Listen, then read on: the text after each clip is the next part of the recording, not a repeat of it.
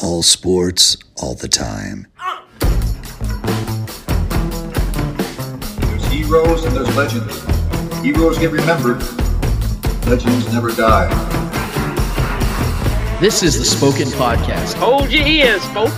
It's showtime. I'm your host, Lance Twidwell. Man, that kid, he can ball, man. He can ball. Touchdown, Kansas City! Patrick freaking Mahomes, baby! Let's talk some sports because that's what we're here to do. You are tuned in to the Spoken. This is the Spoken Podcast. I am your host, Lance Twidwell, here inside the KC Beard Co. studios with my guys, Trevor Twidwell. What up? And Eddie Ortiz. Yo. Episode 41 is currently in the works, so hang with us as we get through this thing. Whether you've been with us since the beginning, you kind of joined up in the middle of the offseason, or you're here this for the first time. Welcome, guys. We thank you so much for taking the time to listen to us three dipshits talk a little bit about Chiefs football and whatever else comes to mind. We definitely want to thank all of our sponsors, all of our listeners to this point, and this is the fun time of the year. It definitely is. We're down the home stretch, literally and figuratively, for the Chiefs. There is a lot to take away from what we have seen in just the last week. I mean, it's crazy how we only do these once a week, but I mean, it's consistent, but there feels like there's so much in between each episode that we have to get caught up. So let's not waste any time. Let's get right to it. Obviously, it's Patriot Week. This is a week that we've all circled on our calendars since the schedules came out earlier this year. We are very familiar with this. Now, I would consider this an actual rivalry between the Chiefs and the Patriots because these are the two teams that have been going at it for the last year now and staying in each other's way as far as who's going to get to the Super Bowl and who's not. And I know the Ravens have peeked their head in there. I know the Texans are there. But this is the matchup that we've all been waiting for, especially here in Kansas City. We're going to get to that a little bit later. But let's recap a little bit on last week's game against the Oakland Raiders. Now, Trevor, Eddie, and myself were there together. Yep. We had an absolute great time. I think we got there, I don't know, I think it was before 11 o'clock, I want to say. Yeah. And just tailgated the shit out of it, man. Had a great time. Met some new people out there. Had a great time. Like I said, we went live. Gave our official predictions. I felt like all of our predictions were pretty good considering the outcome of the game. Yeah. And the thing we talked about on the show last Friday, at least something that I had mentioned myself, was I wanted to see the Chiefs reestablish themselves as the dominant force in the AFC West and show the rest of the league that they're still there. They're not exactly what we would call the toast of the town right now, the flavor of the month. That is the Ravens right now. That is the Seahawks. There are quite a few other teams that are getting a lot more notice and a lot more attention than the Chiefs at this current time. And that's okay because that's not what this is about. It's not a popularity contest. It's about who gets the last laugh at the end of the season. And that's obviously the goal here in Kansas City, or at least it should be. And the Chiefs did exactly that, in my opinion. No, there was a lot of things we talked about this on the Shaggy Shane show. Trevor and I were on there. We were guests. Shane was kind enough to let us hop on there and talk a little bit about the game immediately following the game after it was over in Section 110. And, you know, we talked about it. There was a lot of things I didn't like about the game, if I could be totally honest. As a Chiefs fan, I didn't feel like the Chiefs played particularly well, especially on the offensive side. There was really no rhythm. The run game is still struggling. I know Darwin Thompson came in late in the game and looked well, but let's be honest, it was a blowout. It was garbage time. Yeah. The Raiders were not playing at that time. Game was over. But, you know, it was still cool to see him out there and making plays. But the offense did not look good. And that was concerning because of the fact that I feel like I personally would like to see the Chiefs offense, you know, gaining ground as they get into matchups like this against a pretty damn good defense of the Patriots. I don't think they're as great as everyone thought they were, but they're still a really good defense. Mm-hmm. I would have liked to see the offense click a little bit more. But having said all of that, and I want to get your guys' thoughts on this game as well, but it was nice to see. I'm going to be honest because we talked about it last week, how I did not like how this entire season up to this last week, the Chiefs had not had one convincing victory all season. Right. They did not step on the throat of their opponent one single time. And that's a lot of what Andy likes to do. He's very conservative. He likes to keep it classy. He doesn't like to blow out his opponents. But it was good to see that because I think that's what the team needed. And I say team, not offense, because the team needed a win like this, especially against a team that's in their division, that everyone was jumping on the bandwagon. Everyone was talking about how they could catch the Chiefs. The Chiefs went out there and made a statement. Especially with the struggling at home as well. Yeah, and especially with the Chiefs. Yeah, exactly. Being a 500 team at home coming into the game and everything like that. This season's been very frustrating and very underwhelming in more ways than one. Mm-hmm. So it was really good to see that. And I think, I don't want to speak for you guys, but it was a satisfying victory enough to where I feel good moving forward. I feel like this team is turning the corner, not as fast as I'd like them to or how I think they should, but they are turning the corner, and I think the Chiefs are getting better, and they are starting to peak at the right time, and that is what's important to me. Eddie, what are your thoughts about the game? What was your takeaway? Man, what is there to take away, man? It was a great victory for the team overall. Though we did see the offense struggle for the second consecutive game in back-to-back games. They struggled passing the ball. Patrick Mahomes struggled passing the ball. He was missing wide open men. He was just overthrowing the ball. I don't know if his confidence was shook or I don't know what's happening with it. But in the past 2 games, he has a lot of incompletions. Though we do have wide receivers that drop the balls and stuff like that. But yet again, we saw Patrick Mahomes struggle with the football in those 2 consecutive games. But the defense stepped up. They kept us in those games. The defense outshined the offense against the Raiders. I don't know how you guys saw it, but that's the way I saw it. Mm-hmm. I saw the defense stepping up and being the defense we need to get to that Super Bowl. Now, we can't have this in Kansas City to where the offense takes a break and then the defense steps in. The offense steps in, then the defense takes a break. We can't have that. It's the inconsistency throughout this whole season that obviously the Chiefs needed this victory, but it was still kind of like a little shaky as to what the offense is really all about. It still kind of gave me doubts per se. It was satisfying winning by 31 points, mm-hmm. but at the same time you're like, is this offense really going to struggle like this throughout the entire season as it has throughout the pretty much all season? So it's great seeing the defense step up and being the playmaker, the playmakers being the making those plays that we need them to make. Mm-hmm. And we just need the offense to come in and step up. But overall, it was a great victory. And yeah, it was great seeing it. Yeah. I mean, if we can take moral victories from losses, we got to be able to be critical during wins. Right. So not much criticism to go around, but like you said, we want to see, like you guys have said and made it clear, that we want to see this offense get back to what we know it can be and what it really is in its pure nature. And that all starts up front for me. And that's why I think Pat has been kind of struggling, because our offensive line has not been impressive. I know we've had a couple guys in and out. We've got some guys back, and we're still kind of getting everybody acclimated. We haven't had everybody as a group play much football together so far this year. But regardless, our offensive line has not been able to produce in the run blocking. You go watch our running game, and this is the reason we don't run, because I don't think Andy Reid trusts the run blocking. We don't create holes. We don't give our guys gaps. I don't think it's a talent issue. I haven't thought that all year, because we saw last year when we were clicking, our offensive line was clicking, and Damian Williams was feasting on the Patriots. And whoever we were playing, Kareem Hunt was getting gaping holes and taking advantage of it. We haven't seen that this year. And that's why I think Pat's been a little off his game. Yeah, he's been rattled, obviously, this year. He's still could be a little – I thought he looked fine when he was running the ball. He's been our leading rusher. He was our leading rusher until that final drive. But overall, before I even get into the criticism, which is not much, this was by far my favorite win of the season. Not only is because we took the ass of the Raiders once again, and that's always a joy. But it was just we fixed everything that we were complaining about outside of the offense, which we know will eventually click, and I think we're going to at the right time heading into the postseason. That's starting this week with the Patriots, and we'll get there. But I mean, the special teams, they fixed all that. The special teams was just out there making a statement. No penalties, 0 penalties. I think we had 17 penalties in the last 2 weeks heading into this week. 17.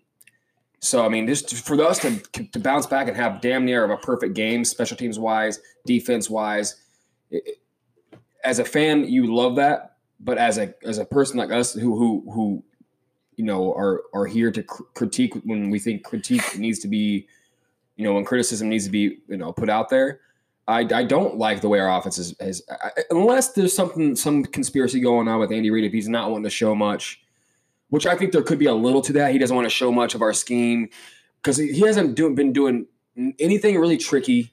There hasn't been any a lot of jet sweeps, double jet sweeps, fake end rounds, a lot of option plays. We haven't seen much of that. We've seen some design runs for Pat, which is kind of odd, but they worked.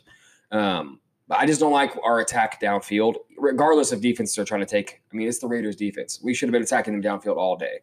But it did definitely seem like Andy Reid was just trying to get out of there. He knew our defense could take care of Derek Carr, like always, regardless of how shitty our defense has ever been. Derek Carr comes in and just lays an egg in Arrowhead every time. So I get that. I mean, I guess there's something to it, and he can just, but even in the post-game presser, Pat was like, well, this is kind of one of those games where we just kind of, we're rolling with our defense, how they're playing, and we just kind of score whenever we could. I don't really like that statement very much. Yep. I love Pat, and I love his confidence, but I don't like hearing that from my quarterback because every time you have the ball, I want you to go score. I want you to have it in your mind you're going to score. I don't want you to say, oh, you know what, well, we can just take it easy. Our defense, we're pretty confident in those guys right now. No. Because anything can happen in football. You take advantage of any situation you're in. Anytime you have that ball, anytime it's in your power and you're the guy that can go down there and put more points for your team, you do that because we're expecting the defense to stop the other team from doing that. Yeah. So why aren't we out trying to put up more points on the scoreboard? I just don't like hearing that. I don't like that mentality. I'm not sure if that's what he really meant or it was like maybe I'm taking it the wrong way, but that's how I heard it. And as, an aggressive style of guy as far as football goes, as I want to see. I was going to say, is that the only thing you're aggressive with, Trev? There's a lot of things I'm aggressive with, but we don't want to go there. That's for another podcast. Where the fuck is this? I'm a heavy breather. No, but yeah, man. I mean, there's like I said, there's not much criticism to go. That was my favorite one of the year so far, just because it was a total team win. We got the running game going. We scored 2 rushing touchdowns, 3 with Pats. That was good to see us rushing the ball effectively. Granted, it was the Raiders. But if we can continue that running and just tweak the offensive line and give Pat just another second to make a play without having to evade the pocket. Yeah. He was evading the pocket way too much, and it was the Raiders. If this is the Raiders pushing him out of the pocket and he has to scramble outside of the right every damn play, I felt like, what are the Patriots going to do? Right. They're going to bring the heat against Pat, and they're going to force him to make plays outside of the pocket. Right. So I want to see us tighten that up. Outside of that, because I think that's correlated with Pat's struggles and why our offense hasn't looked so crisp, and why he hasn't been able to get those, throw guys open because he's uncomfortable. Yeah. So if we tighten up that offensive line up front, we'll get not only the running game going better, and Pat will have more time to make plays. Just to add a comment to the whole offensive line. Mm-hmm. I know we're already in week 14 now. We've seen 13 weeks of this offensive line, and obviously Pat has had really good games, and obviously he got injured, and then he came back. He had that great game against Tennessee, though they lost. But then it feels like when Eric Fisher came back, I think he came back against the Chargers, if I'm not. Yes. Mm-hmm. He hasn't played great football since the Chargers game. Mm-hmm. Now I don't know what the deal is, but we knew what the offensive line had, and we've seen what Patrick Mahomes can do with that offensive line. Right. So to me, it's like we already knew the issue. But I feel like that's not the issue that's happening. Yeah, it's a collective issue. It's a collective group, and it's a collective issue with all of them because we're getting a lot of pressure up the middle too. The middle of our line is getting blown up, and Pat's having to leave the pocket way too soon, and it's just it throws your whole chemistry off. It's hard to get a flow of the game when you can't. I think this offense. If 2018's offense never existed, I feel like we'd be a lot less critical of this offense. But this is the same group. Because even with the struggles that they're having and all the injuries that they've, sustained, they're averaging almost 30 points a game this year, which is unreal to consider the fact that Patrick missed 2.5 games and how as valuable as he is to not just this offense, but to this entire team to still be the third ranked offense in the NFL right now. And total offense is pretty insane with the 4th hardest schedule in football to this point. To take away from some of the things you both just said, and to the point of the 2018 Chiefs as opposed to this team, is that this team is going to be constantly compared to that 2018 team because that team, that offense in particular was so all-time great that there's an expectation and a bar that's set that if we're not reaching it with almost the exact same offense, there are going to be questions to be asked. And to go right back to what Eddie was just saying with Eric Fisher, I'm going to give him a couple of weeks to really work his way back because he missed over half the season to a pretty severe groin injury. And for a tackle with your linear agility to be missing, that makes you struggle. And let's be real here. Eric Fisher is not an elite left tackle already. So with that considered and the injury to also put into the facts of things, you're going to get yourself a struggling left tackle. But I will be one that will remind all of us here of what we had before Eric Fisher came back. And that was a revolving door, a trash can with a helmet on named Cam Irving. So I will take the struggling Eric Fisher over the recent experiment, if you will. And to Trevor, what some of the things you were talking about, man, like I actually 100% agree with most of what you took away from that game. And I agree with you. I took the same thing out of Patrick's comments as well. I do think a lot of that is just football speak. Yeah. He definitely has his team's He's back. getting kudos to his defense. And to that point, though, I do think that Patrick finally is feeling. I'm not sitting here saying like he's been playing for 10 years in the league. Yeah. But throughout his entire football life, he's never had a defense that's giving him what this defense is. And I think that's why this win was. And I agree. That was my favorite win, too, of the season to this point until this next week, but we'll get in that in a second, is the fact that this was an actual team victory. For the first time, like if let's say the 2018, again, here we are comparing the 2018 Chiefs, let's say their offense was struggling like this one has at times this season. They're not leading the AFC West right now because they didn't have the defense to. And that's speaking, that's a testament to what Spagnuolo, and I've been very critical on this defense many times this season because I haven't liked a lot of the things I saw. Most of it was impatience because I didn't think that, it should take them as long as it has. But I would be remiss if I didn't say that they deserve a lot of credit for what's happened over the last several weeks. Absolutely. This defense has played very well against some tough opponents, especially when Patrick Mahomes was out. We talked about it, how the defense was night and day better without Patrick Mahomes. Well, what I like about it, too, is that we're playing teams that have to win. The Raiders had to win that game. It wasn't like the Raiders came in this game with nothing to play for. They had everything to play for. Like you said, we circled the Patriots game on our map. They circled us on their schedule. Because the Patriots know, and we're going to talk about this in a little bit, the Patriots know that both games last year they probably should have lost. Yeah. It wasn't that they kicked the Chiefs' ass one time. Right. They won by a combined 9 points. 9 fucking points, man. That's my point. Is that the Chiefs have a target on their back.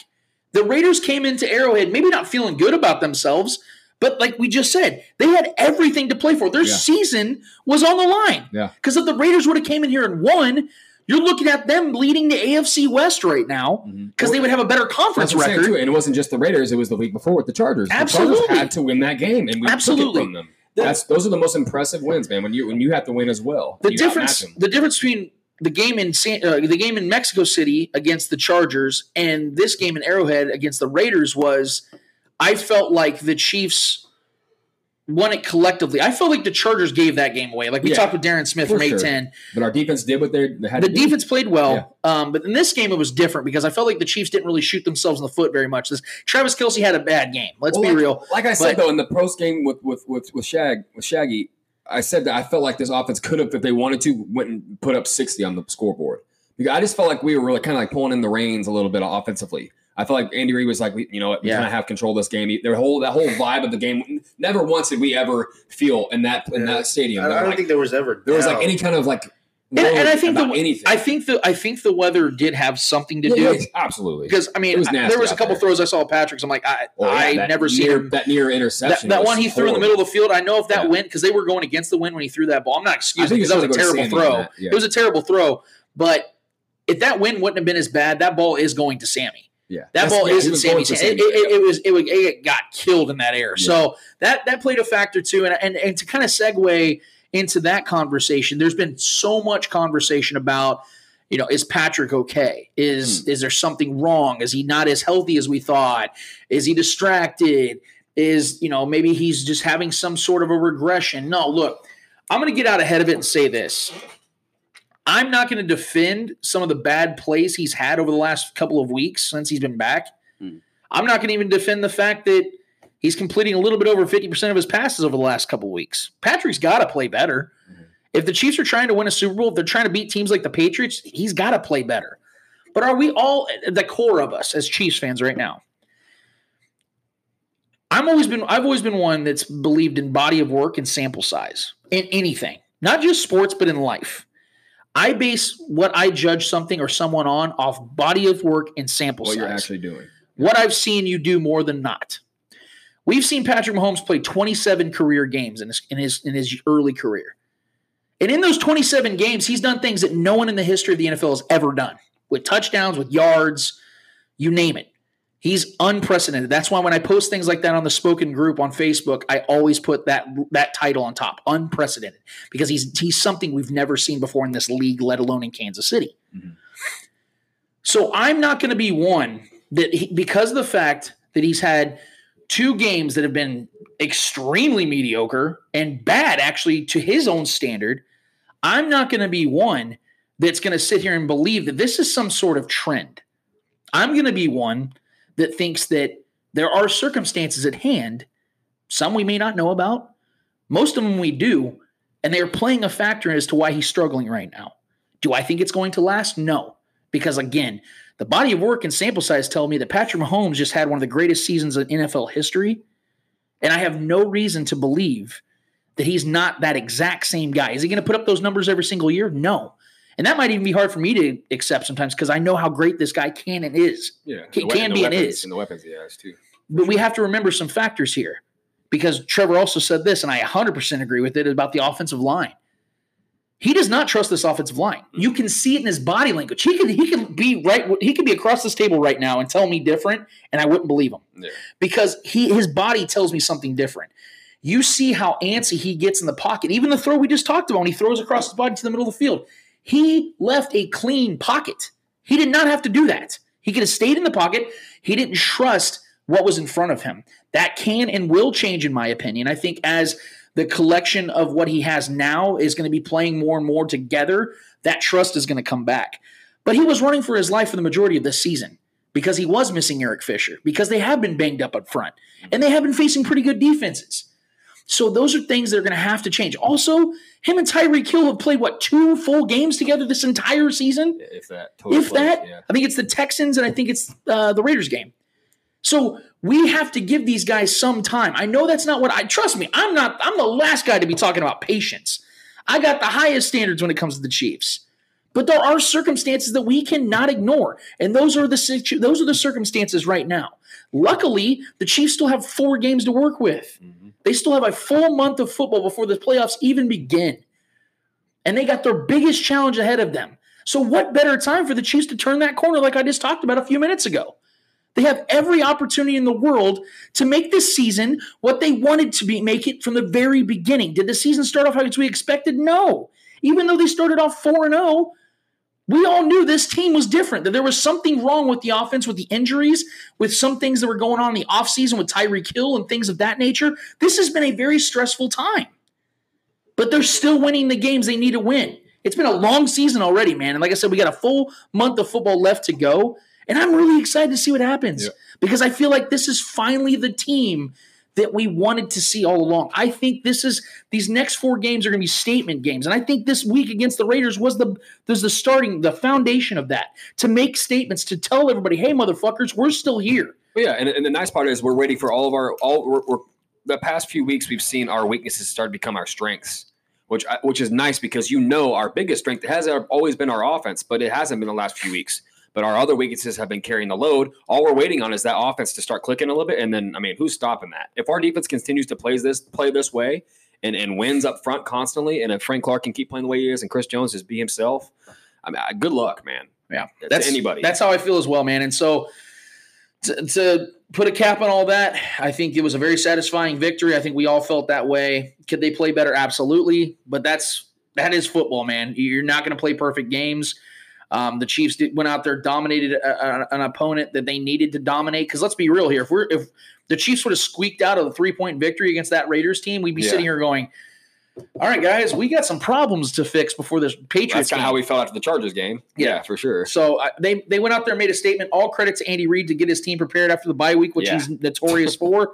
I think he's 17-3 now, 18-3 now since in the bye weeks in his career. So hats off to those guys. They went out there and put an absolute beat down on the Raiders and pretty much put it into their season. I mean, they could still probably make the playoffs, but I'm not picking them now. Back-to-back 31-point losses. No. I just don't see how they squeak it out. They still got some tough opponents. They got the Jags, I think, and a couple other teams that could possibly pull out a win against them. Yeah, the Bills. They got to take the Bills out. I don't see that happening either. So Bills are rolling, man. All right, well, we're going to take a quick break, guys. When we get back, Spencer Ware is back in KC. Is he going to fix the running back situation? What is the running back situation right now? And also, I feel like there's a little bit of confusion when it comes to Travis Kelce this season, when it comes to the fan base, when it comes to local media, and just the general expectations, and why I think it's just a little ridiculous. We'll get back to all that after this. Commandeer is Kansas City's alternative apparel brand. They make unique Kansas City-themed apparel and accessories with an emphasis on counterculture. They're nominated for 2 Best of KC 2019 awards in the Pitch magazine and have plenty of designs for both sports fans and anyone else. Find them online at commandeerbrand.com or follow them at Commandeer on Instagram, Facebook, and Twitter. Soft shirts designed with an edge. Back at it again on the Spoken Podcast for segment number 2. I am your host, Lance Twidwell, here inside the KC Beard Co. studios with my guys Trevor Twidwell and Eddie Ortiz. Yo. All right, so we just got into talking a little bit. We recapped on the Chiefs-Raiders game of last week, and that, let's just call it a dominating performance from the Chiefs and an underwhelming performance from the Raiders at the same time, which is always something I think we like to we enjoy here in Kansas City. Yeah. But we're going to move on a little bit and get into some finer details with some current news with the Chiefs leading into this big-time matchup against the New England Patriots. Due to the fact that the Chiefs had lost Darrell Williams for the season, they placed him on the IR, third-string running back. Severe hamstring injury. Really sucks because I feel like the guy was playing some pretty good football. Mm-hmm. Was definitely, I feel like, really flying under the radar, but always played well when given an opportunity. So it's going to really suck to see him gone.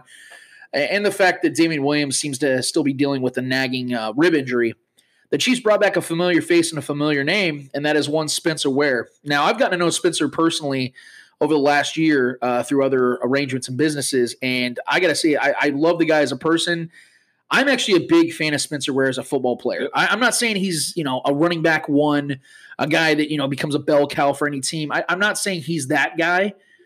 But he's had success in this offense, though, man. That's what I'm saying. Yeah. I always go back, and I'm going to go right into the numbers. 2016 was by far Spencer's best season. Yeah. Not as a Chief, but just as a player, period. And that season, he had over 214 rushes, 921 yards, about almost 4.5 yards a carry. He had 3 rushing touchdowns, but he also was incredible in the receiving game, too. He had 33 receptions for 447 yards, which is almost 14 yards a catch. And then he had a couple touchdowns as well. Last season with the Chiefs, he was nagging. He had dealt with injuries over the last couple of years, but he had 51 rushes for 246 yards, which was almost 5 yards a carry. Had a couple touchdowns. He also caught a lot out of the backfield too. He had 20 catches for 224 yards, which is about 11 or so yards per catch. And for me, it was a very common sense move for the Chiefs to make, not just because of the injuries, but because of the fact that I feel like Spencer Ware is the type of running back that you can just bring in, plug and play, knows the offense. Patrick Mahomes is comfortable with him. Those things right there, if those things check off, it's a slam dunk move. And I think he automatically makes this offense just that much better. And I think he's a great addition for the current situation the Chiefs are in. With that said, and as I've already stated before, Spencer Ware is not the answer to the running back situation. And if we know anything about the running back situation, I know Trevor said earlier that there is talent there. There's no doubt about that. I think LaShawn McCoy still got plenty of talent. I think Spencer Ware's got the talent capable of helping and contributing to this offense. There's also Darwin Thompson. And, as exciting as this situation is with Darwin, let me just address this real quick. Right now, as it currently stands, I know fans love the guy. He's already a fan favorite. He's this little dude. People even call him Darwin Sproles, and I think it's cool. It's cool. It's entertaining. He played well against the Raiders again in garbage time, but we need to hold off a little bit for a second.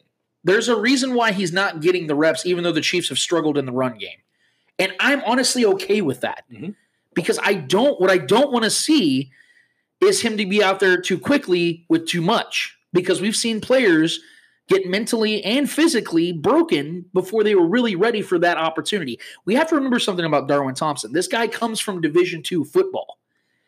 He has not played enough for us to know what he really is yet. They need to work him into this offense, and I'm okay with him not getting first string reps right now. I think they need to wait and hold off and use him. I'm not against him being used. Right. I was excited as hell to see him in the Raiders game, but it was the context of it that I was okay with. It was the fact that the game was already out of reach. There was no pressure on Darwin. That's the kind of stuff he needs to be seeing right now. Right. When the games are out of reach, the game's been decided, let him get his reps. Let him make this like his preseason right now. And so, although, yes, it is chaotic right now with the running back situation, I feel like the Chiefs have enough still, especially now with Spencer Ware being brought in.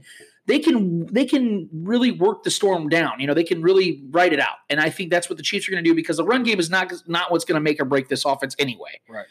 So just getting your contributing factors back, getting Damian Williams healthy again, Shady McCoy he's going to get the majority of the reps this week. I fully expect that. And I think that Spencer, like I said, plug and play, he's going to get his opportunities.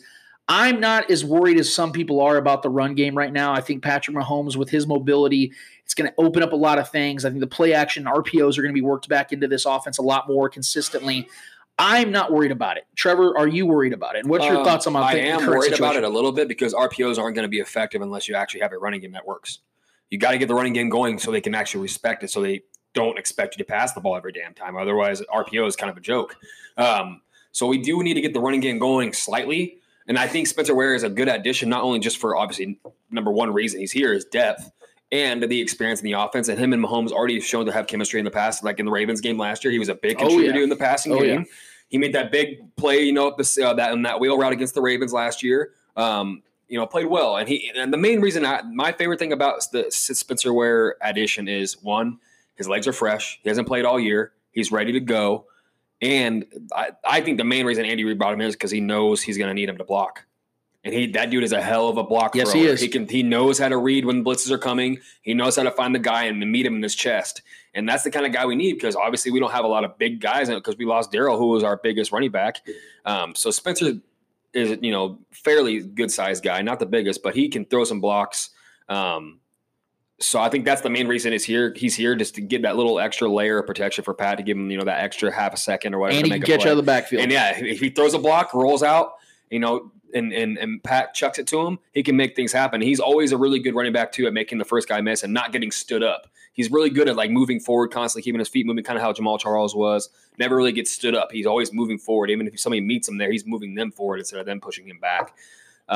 So yeah, I love the Spencer Ware signing. Man, I love just getting a familiar face back, a guy that knows the offense already, can immediately go out there. And I think he will contribute this week. I think he will. Because I don't trust Darwin Thompson yet. Like you said, we saw him, but I think I look at him more as more of a scat back. He's kind of a Charkandrick West 2.0 in my mind right now until he shows otherwise. Yeah. Because he's just simply not big enough. And I mean, unless he's Darren Sproles, which Darren Sproles is, let's be honest, he's the outlier for guys that size. Yes. He's the only guy that's had success like that and maintained it. And not getting hurt. So I'm excited about Darwin, but I think we need to temper our expectations for sure. I texted you right after that signing. I was a little iffy about it. At first I was like, I don't think the Chiefs need to sign a running back unless the two Williams are those injuries are more serious than what we believe or expect them to be. And then obviously the signing made a little bit more sense then. But still, I'm not a big fan of Spencer Ware myself, for the simple fact that he's been injured so much that he's not producing as much as I would hope him to produce. Right. He's obviously in the sidelines being hurt most of the time. If I'm not mistaken, that's why the Colts cut him because he got hurt. If I'm not mistaken, he wasn't getting much run either way. Yeah, but he got hurt, so the Colts cut him. Mm-hmm. So that's the biggest issue I have with him. Yes, he knows the offense. Yes, he knows the system really well. Yes, he's played great with Mahomes, but how healthy is he? Though, yes, he's been out for an entire season. Mm-hmm. That can play a part against you because you have been away from the game for so long.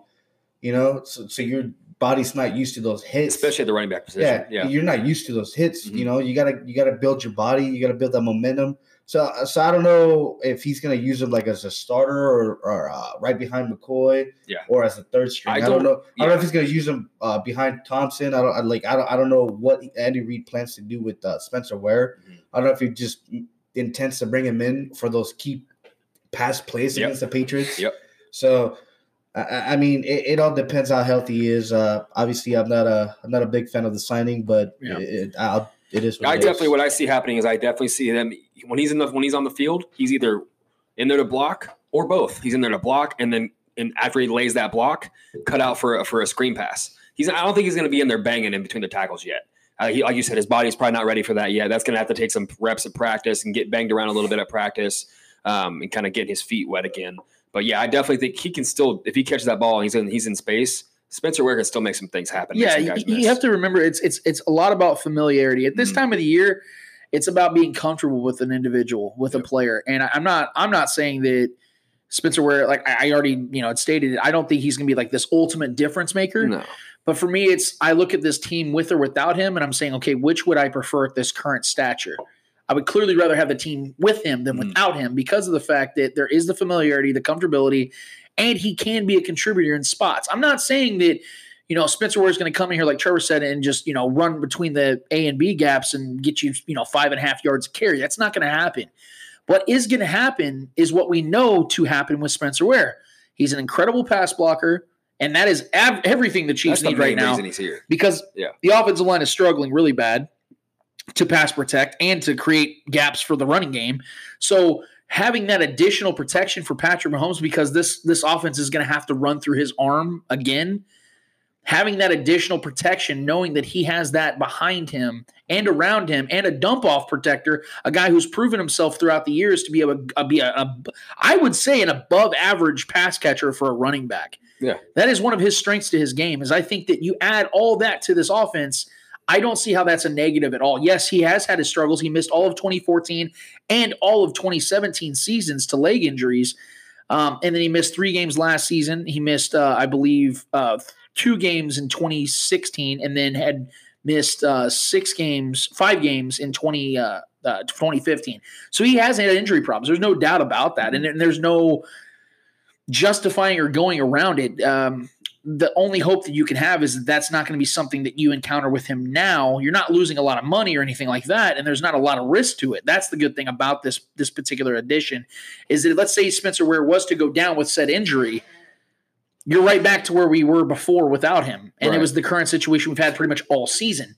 So I just don't see the negative in bringing back Spencer Ware. There's no risk. Yeah, there really is no risk. He's not a long-term answer. He's a nice gap fill. He's a good guy. The team likes him a lot. Like I said, Patrick Mahomes likes the dude a lot.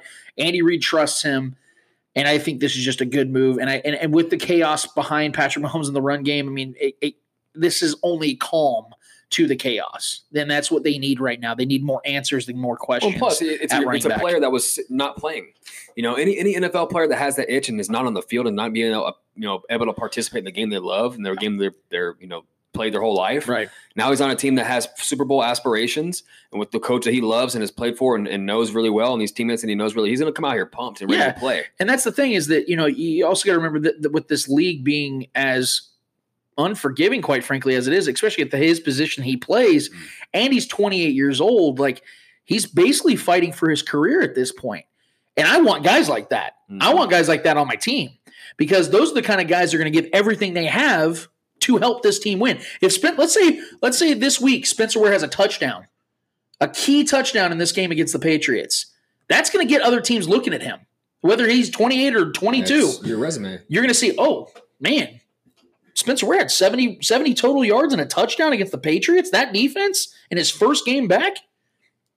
Maybe we'll talk to him in this offseason. See, there's a lot of possibilities, and that's what Spencer's looking at. That's what any guy would be looking at. It's for an opportunity to stay in this league, make money, do what you love. He loves this game. Like I said, I think it works for everybody. I think it's a great addition for both sides. I'm a fan of it. So until I'm proven otherwise, I'm 100% behind this, and I think it only helps this team and this offense to move forward. So we're going to leave that right there. But let's segue to something else, because this one, I really don't get this whole thing. It's been kind of an undertone, if you will, with sports media in Kansas City. I've been listening. Obviously, I listen to radio all day, every day. I want to hear what what's going on and what people's thoughts are in Kansas City when it comes to all things Chiefs. And something I've been hearing a lot lately is it's almost as if people think that Travis Kelce is underperforming this season. No, I'm not. I know that sounds funny, but actually this is an actual narrative. League-wide, nationwide, people consider him the best tight end in football. George Kittle's up there. Zach Ertz is up there. But I think there's a kind of a consensus agreement. He hasn't stayed on the field all year either. Yeah, but there's a consensus agreement that Travis Kelce's the best. He is the cream of the crop when it comes to tight ends. But in Kansas City, for some weird reason, because of the fact that, the team, and this is again what I was talking about earlier about the 2018 to 2019 comparisons, because of the fact that, he doesn't already have 8 touchdowns like he did at this point of last season, right, people are automatically freaking out. Well, let me give you guys a little bit of a situation when it comes to his actual performance, when it comes to statistics. Travis Kelce is currently on pace to have 90 receptions, 1,232 yards, which would be only 104 fewer yards than he had last season, which was his career high in 2018. And he's set to have 5 touchdowns, which would be third all-time in his career at this point. First tight end. Now, the touchdown total, and he'd be the first tight end to have 4 straight years of 1,000 yards, which would automatically, in my opinion, put him in the Hall of Fame. I think that puts him in the Hall of Fame. He's 77 yards away. 77 yards away, exactly. Now, the touchdown totals, I won't defend or excuse because before the season, we talked on our prediction show, I had Travis Kelce scoring 15 touchdowns. That all goes down to back to Pat, though. Yeah, but losing Patty for 10 quarters, which is 2.5 games, it's going to hurt those numbers a little bit. And Tyreek. The fact that he's been double covered almost every single game this week, it makes things a little bit tougher. And let's be real, the Chiefs have not been a very good team in the red zone, and that's where Travis Kelce has flourished, especially over the last couple seasons. He hasn't really got too many targets in the red zone. Exactly. We've been trying to run it and get cute in the red zone too much this year. But the question is, it's a lot like the Patrick Mahomes question. Am I worried about Travis Kelce? Has he lost a step? I saw somebody post that on Twitter tonight. Has he lost a step? No, no. Like we look, I can't believe I'm the one that's telling people to calm down because I'm the one that's always, jumping to conclusions and getting all freaked out about everything. But we need to calm down about this. Travis Kelce is having an all-pro season. 90 receptions, 1,200 plus yards, and 5 touchdowns is an all-pro season for any tight end. Mm-hmm. That would be one of Gronkowski's greatest seasons of his career. He's been the most consistent offensive weapon on this team this year. By far. Yeah. Every single week. He's healthy every week. Every single week, the man is averaging 6-7 catches for 70 to 90 yards. You need a first down. He's one of those guys that can just go get you. With an offense that has struggled so much with injuries and a tough schedule and all the other things, there, like Trevor just said, there has been one consistent piece. It's Travis Kelce. Mm-hmm. I don't look at most situations in the NFL. Tight ends benefit off the run game almost more than any other position because they get the play action fakes and they get those seam routes, those little dump offs, the quick curl routes. Yep. You know what I mean? All the tight ends flourish on a successful run game. Mm-hmm. Travis Kelce doesn't have that. I know we just segued on, Spencer Ware coming to Kansas City and the chaos ensuing and all these other things, but Travis Kelce has not benefited off that. You notice Travis Kelce was projecting to have the greatest season we've ever seen a tight end have when Kareem Hunt was here, right? He was absolutely balling when Kareem Hunt was here. His numbers started to dip when Kareem Hunt got cut. After week 11, go look at it. His numbers were still good, and his numbers are still really good. But with Kareem Hunt, Travis Kelce was he was on an absolute tear. There were multiple games. He was catching multiple touchdowns. The Steelers game, the Browns game, Kareem Hunt was on that team. Yeah. So we need to relax a little bit and actually appreciate what Travis Kelce's done despite the fact that he hasn't had the talent that he's used to having at least over the last 16 months. We need to appreciate what he's given us because he's given us a lot. He's given us more than any other tight end could give us right now in the NFL. You put George Kittle in this offense right now, he's not giving you on pace for 90 receptions for 1,200 plus yards. No. It's not happening. And that's when he's the number one target in his offense. Exactly. George Kittle's the number one target in that offense. He's still getting outproduced by Kelce. Are you guys worried at all about Travis Kelce? Eddie, go ahead. Worried as in do you feel like he's lost a step or he's not performing to the level that you'd like to see our all-pro tight end play? I don't think he's lost a step. I mean, look at him. Like I said, he's 77 yards away from having his 4th consecutive. Still got 4 games to go. Yeah. For having his fourth consecutive 1,000-yard season. I mean, I don't see that as underperforming at all. He's obviously the only one to do that, so that tells you that he's overperforming other tight ends. Mm-hmm. There's no underperforming. Yes, you look at 2018, but you look at 2018 as a whole, right? And the entire Chiefs are underperforming in that category because yes, 2018 they were out there just throwing points. But I don't see the underperforming at all. I don't see Travis Kelce being not Travis Kelce. He's having great numbers.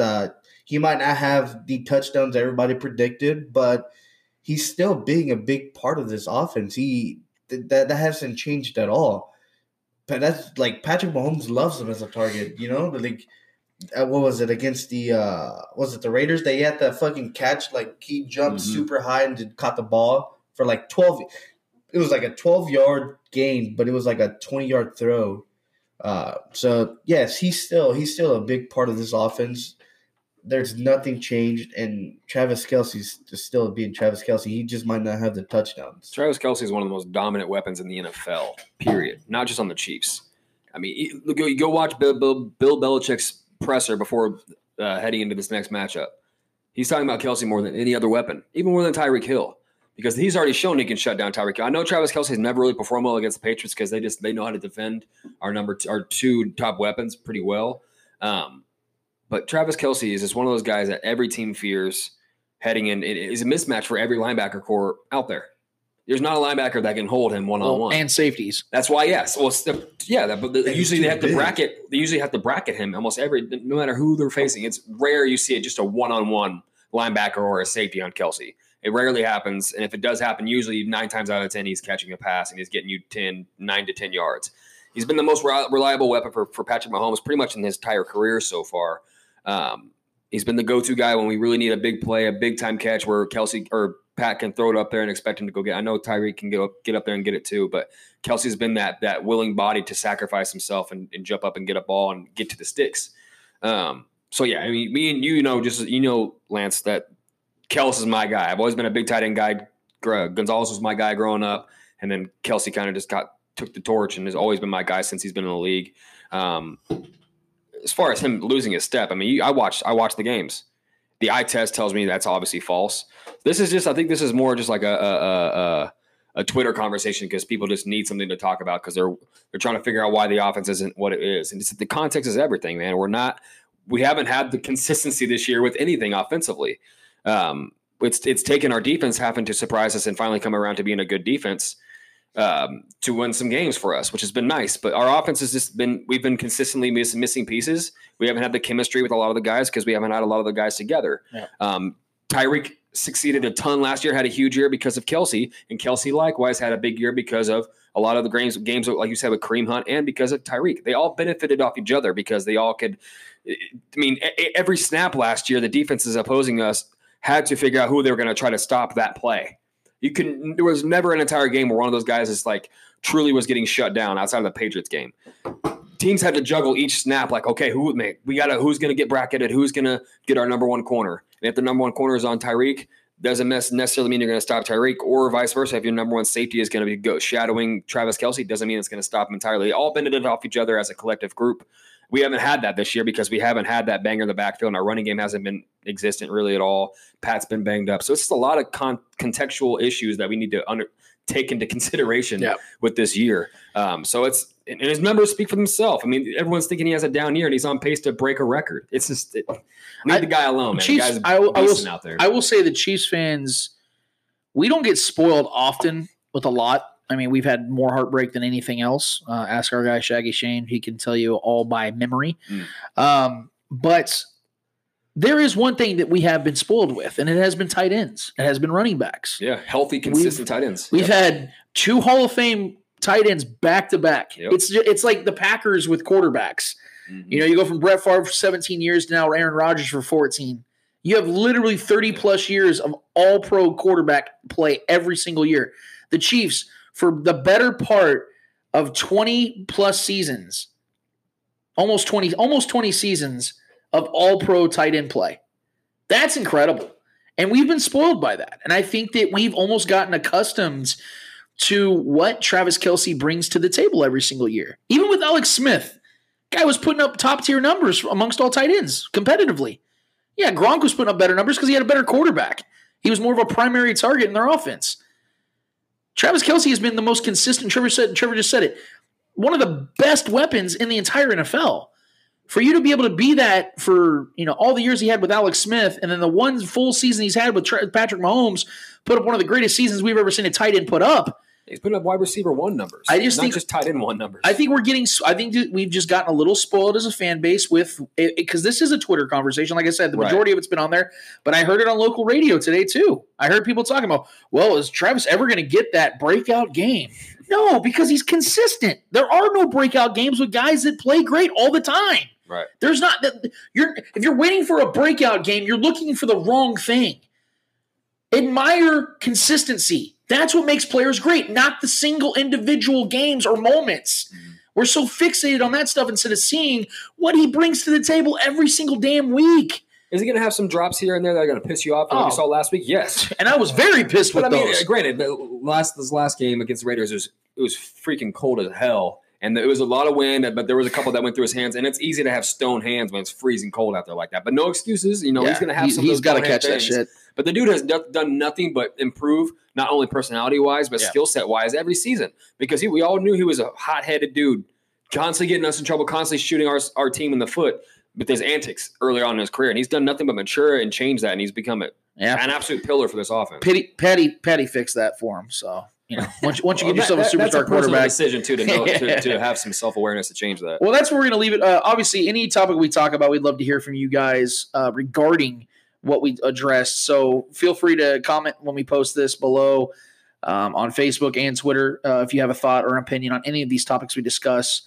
Definitely share that with us. Do not hesitate. Speaking of that, we're going to take a quick break. When we get back, we're going to get to the Monday mailbag. We're going to get your guys' thoughts, your topics, your takes, your opinions, your questions, and we're going to discuss them amongst ourselves at the round table. We'll get back to all that after this.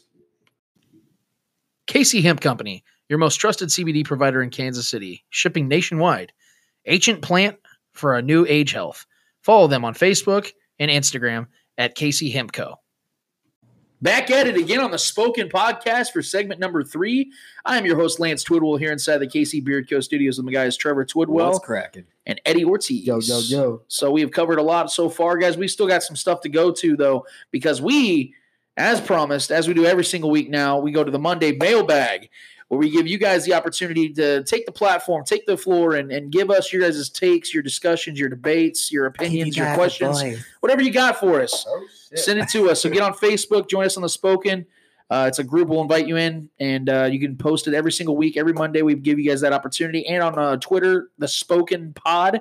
Go on there and do that as well. So, Eddie, what do we got tonight, man? Okay. With the first question comes from none other than myself. Oh, hi, Eddie Ortiz. Yeah, Thanks for contributing. Yeah, appreciate it. Anytime.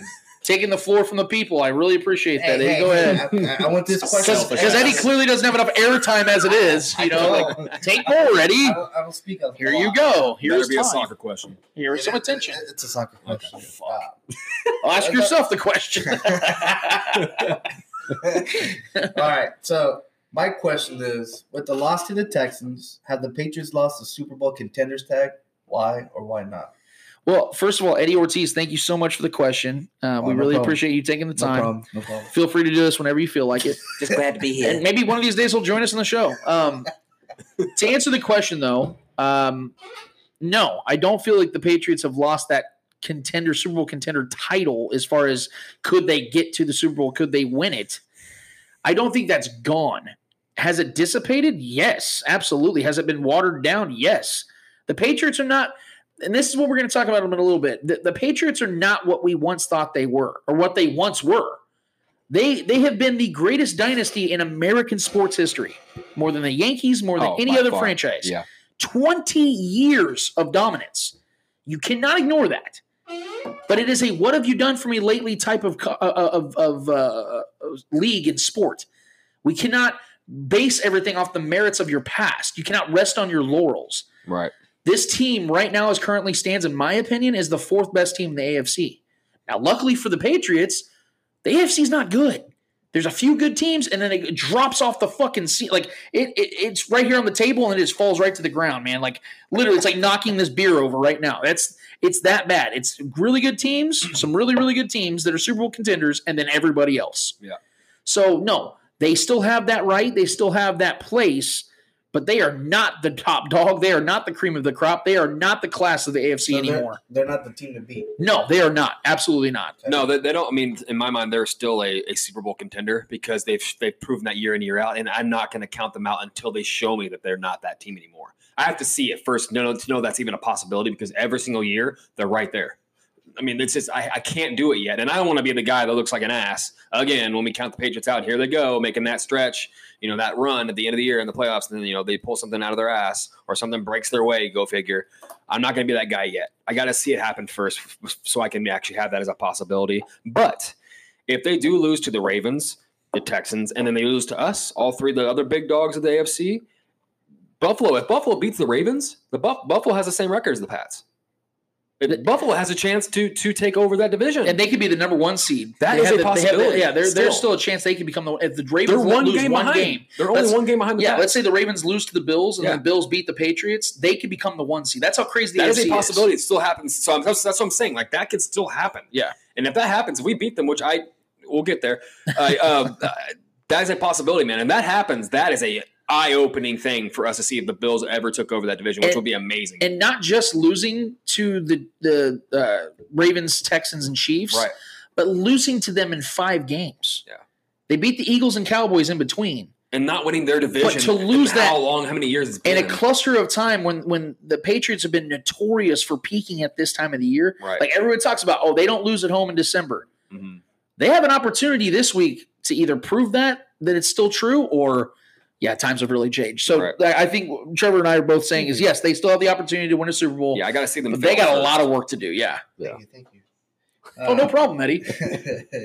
Next question comes from Billy Hodge, and his question is: when do you think we will see more of Darwin Thompson? Okay, well, thank you so much for the question, Billy. I really appreciate it, man. Look, we talked about it earlier. I think at this current time, and things can change in the NFL very fast. Guys get their opportunities and they flourish, or some just disappear, or some just kind of are just mediocre. I don't know what to expect with Darwin at this point. I don't think, according to the running backs coach, Andy Reid even came to him when he got Darwin in the game and asked him, why is he in the game? Because Andy wasn't expecting, even though it was a complete blowout, he didn't know that Darwin was going to get his opportunity even in that game. So that tells me that Andy doesn't really have any plans in the near future of putting Darwin in a position to actually be a key contributor to this offense. All the more reason for why I feel that way. Spencer Ware just got signed. I feel like if they felt confident that Darwin was ready for the big stage and to get 15-plus touches a game, they wouldn't have went and signed Spencer Ware. They would have just stuck with Darwin and LaShawn McCoy and just kind of saw what things got with Damian Williams getting back in the next couple weeks. I don't think that Darwin is in any way, shape, or form in a position to contribute to this team this season. I could be wrong, and I'm more than glad to be wrong. And I know a lot of Chiefs fans, probably Billy included, really would like to see him do some things because he is a fan favorite, and I get that. And in a city like Kansas City, once you become a fan favorite, man, people really want to see you get an opportunity. I saw that with the Royals, with like Gerard Dyson, guys like that, that weren't the greatest players, but the fans loved him and they gave everything they had. I think Darwin's that kind of guy. But what do I know about him as a player right now? What do we know about him as a player right now? We don't. Right. So I'm just going to kind of let this one play out, and I just don't think that he's going to be getting a lot of touches at this point. So yeah, he's a fan favorite because of preseason big-time plays.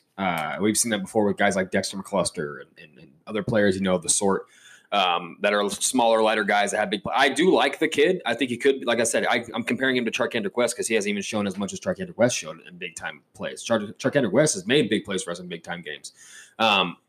I don't expect to see much of him down the stretch, if I'm being honest. I do think Spencer Ware is going to come in and get more action than he did. The only reason I think he got the drive that he did against the Raiders to close out the game, because one, the game was out of hand. Two, his coach, his high school coach had passed. Or was it his high school coach or college coach, I think? One of his coaches, I think it was his high school coach, had passed that day of the game. And I really think that they knew the game was out already. We already had the game, out of hand. And Damian Williams was hurt, and Darrell Williams was hurt. So we didn't have any other bodies really to go out there and finish the game. So I think it was kind of a combination of all those things, kind of the perfect fit for him to go out there and just kind of see if they can get him a score, kind of raise his spirits a little bit by losing one of his, his youth coaches because he had found out earlier that morning, I think. So it was kind of like a lifting of the spirits kind of thing. The game was already over. Yeah. They let him go ice the game. It was kind of a cool moment. But as far as a talent and trustworthy players, I think Spencer Ware is still going to be above him in that pecking order. So Cool. Thanks for the question, Billy. Yeah. All right. Next question comes from Adam Solomons. And the question is, how do you think the Russian attack has been going? Do you think we should sign someone? And obviously that question got answered. Yeah, we kind of touched on that already. If they're asking for the offensive side, I thought maybe that he was talking maybe on the defensive side, like rush attack, like attacking the running backs. Okay, yeah, offensively. And thanks for the question again. It was you said his name is Anthony. Adam. Okay, well, thank you so much for the question, Adam. I feel like Spencer Ware is going to be that one addition. I think now it's just going to be about guys getting healthier. I think once Damian Williams gets healthy, he's going to get back into the fold, and then you're looking at a LaShawn McCoy, Damian Williams, Spencer Ware trifecta, if you will, which actually could be an upgrade because although I did like Darrell Williams a lot, I also really like Spencer Ware, and he knows this offense even better than Darrell Williams. Mm-hmm. So it might actually be a blessing in disguise for what happens in the next month or so. Yeah, I mean, our running game has pretty much been what I expected, really, to be honest with you. Outside of actual running on the ground, we're known to run through the air. And that's what I was kind of expecting, having lighter bodies in the backfield this season. So, and the bringing in of LaShawn McCoy, I expected a little more production, which we haven't had too much. But LaShawn's played well when he's been getting the opportunities. If you give him 10, 15 rushes, he's performed pretty well outside of the fumbles. I think he's averaging 5+, almost 5 yards a carry. So, I mean, the guy's playing well. I do expect the running game actually to be a little more potent as we move forward. I think we're going to try to get it together and kind of grind out these games and be as healthy as we can possibly heading into the postseason. But yeah, as far as the overall production, it hasn't been the greatest, but it's kind of what I expected. I expected this offense to run through the air a lot. So yeah. Cool. Okay. Thanks for the question, Adam. Next question comes from Chris Pepler. What types of secret plays or schemes would you like to see Andy and Spags pull out for the Patriots game? Okay. Thanks for the question. If it's a secret, how would I know? I mean, look, I definitely do think that Andy and Spags have a little extra that they're waiting for this game. I do think I'm not one of those people that believes that, well, I think they've just been holding back for the last 13 weeks. No, I don't think that's the case because everyone has film on Patrick Mahomes. Everyone has film on this offense already. It's not like you can hold this entire playbook behind and like, okay, it's week 14 Patriots. We got this new playbook. No, it's going to be similar plays that we've already seen this season and the seasons before. But Andy is famous for tinkering and giving this one little extra wrinkle in it that you didn't see the last time you saw that play, if that makes sense. Spags is definitely – I expect – if you're asking me what I think Spags is going to bring to this particular game, I think Spags is going to just repeat everything we've seen the last few teams do, which is just bring the house, make Tom Brady as uncomfortable as possible, because if you've watched anything Tom Brady's done this season, he's been Peyton Manning times 1,000 when it comes to actual pressure in the pocket. Peyton Manning was famous for whenever like a guy would break through the middle of the offensive line, he'd just fall. He ain't taking the hit. Tom Brady's been the exact same way. He just pretzels down, falls down, and just gives up, takes the sack. I fully expect because Spagnuolo in a lot of ways has had Tom Brady in this offense's number since 2007, the 2007 Super Bowl. Right. I expect there to be a lot of aggressive style plays, some hidden blitzes, some safety blitzes, some corner blitzes, really getting to Brady. Even if they're not sacking him, they're going to be touching him, and they're going to be making sure that he feels the pressure constantly. But I do think the Andy Reid on the offensive side, there are going to be a couple things that we see like, damn, dude, that was creative. We haven't seen that a lot this season, but a lot of it also is circumstantial because of the injuries and the offense not being able to click to this point of the season. I just wish Andy uses Mecole and Tyreek. We'll be getting to that in a second. So the question was defensively, though, right? No, it's both. Yeah, like what, like secret plays or schemes. Yeah, I think we're gonna actually. Okay, I'll say offensively, I think we're gonna see a lot more horizontal plays as far as like lateral plays, a lot of more end round plays, and because the Patriots linebackers are not fast, they're not speed guys, they're hard, heavy hitting guys, and they're good at batting balls down and things like that. But as far as like them trying to catch Tyreek on an end route, good luck. Those guys, or McColl, or doing a double end round, fake or a double fake, and let Pat, chuck it downfield to Kelsey or something like that. I can see us mixing up a lot of things at the line of scrimmage, which is what I want and what I wanted to see all year. I haven't seen enough of it, to be honest. But the defensive side of it, I absolutely see us having some nasty packages, blitz packages, especially getting the safeties in there to blitz between Mon Thornhill and Matthew. I think Matthew's going to want to go hit Tom Brady. I think it's going to happen. I think Tom Brady definitely in that offensive line struggle against stopping safety blitzes. I think we're going to do a really good way of disguising it. And even Derek Carr talked about it in his presser. He's like, I didn't think the Chiefs did much different as far as what they ran, even with Bob Sutton. But the most important thing he said is how we disguised it. Did you listen to the actual quote though when he said what he said? He said they didn't do anything different, but he breaks it down how it was completely different. But I am seeing what he's saying. He's saying as far as they're set, when you're looking at the defense. He's saying their sets look similar as far as they don't look different, but when the play breaks down, we disguise it to be something totally different, which is not what Bob Sutton was good at. What you saw was what you were going to get. Yeah. Bob Sutton's putting something out there that you're seeing, and it's actually not what you're thinking is going to be. It's about disguising. That's what Spags is so good at. But the X factor for me heading into this game defensively is Brendan Daly, because Brendan Daly was the defensive line coordinator for the Pats for years. So he's going to have that insight. He's going to want to get up for this game. And him having a Chris Jones, him having Trevor's been reading my notes. A Frank Clark. I'm just saying, dude. I know we'll get into that game more. But that's going to be the X factor for me, man. I'm excited. Notesgate over here. Notesgate. Next question before you guys keep on talking about Patriots. Before the next cat is out of the bag, bro. Yes. Next question comes from Ruben Martinez. Oh, right. Our guy, Ruben. The Weekly. The Weekly. His question is, what are your thoughts on Orlando Scandrick's recent comments about the Chiefs on Undisputed? He a bitch. Look, man. R.I.P. I think you guys know me well enough, especially, Trev's kind of known me his entire life. A little bit. I try to be a pretty nice guy and try to hear people out, and I feel like there's a lot of times people are misunderstood. That is not this situation.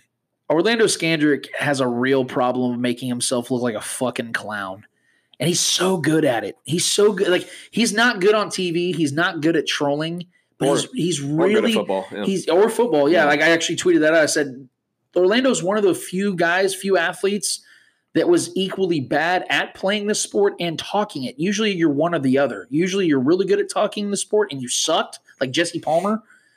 And then you have guys that were really good at a sport, like Michael Jordan, who's terrible. If you try to break the game down analytically or build a team with Michael Jordan, you can't do it.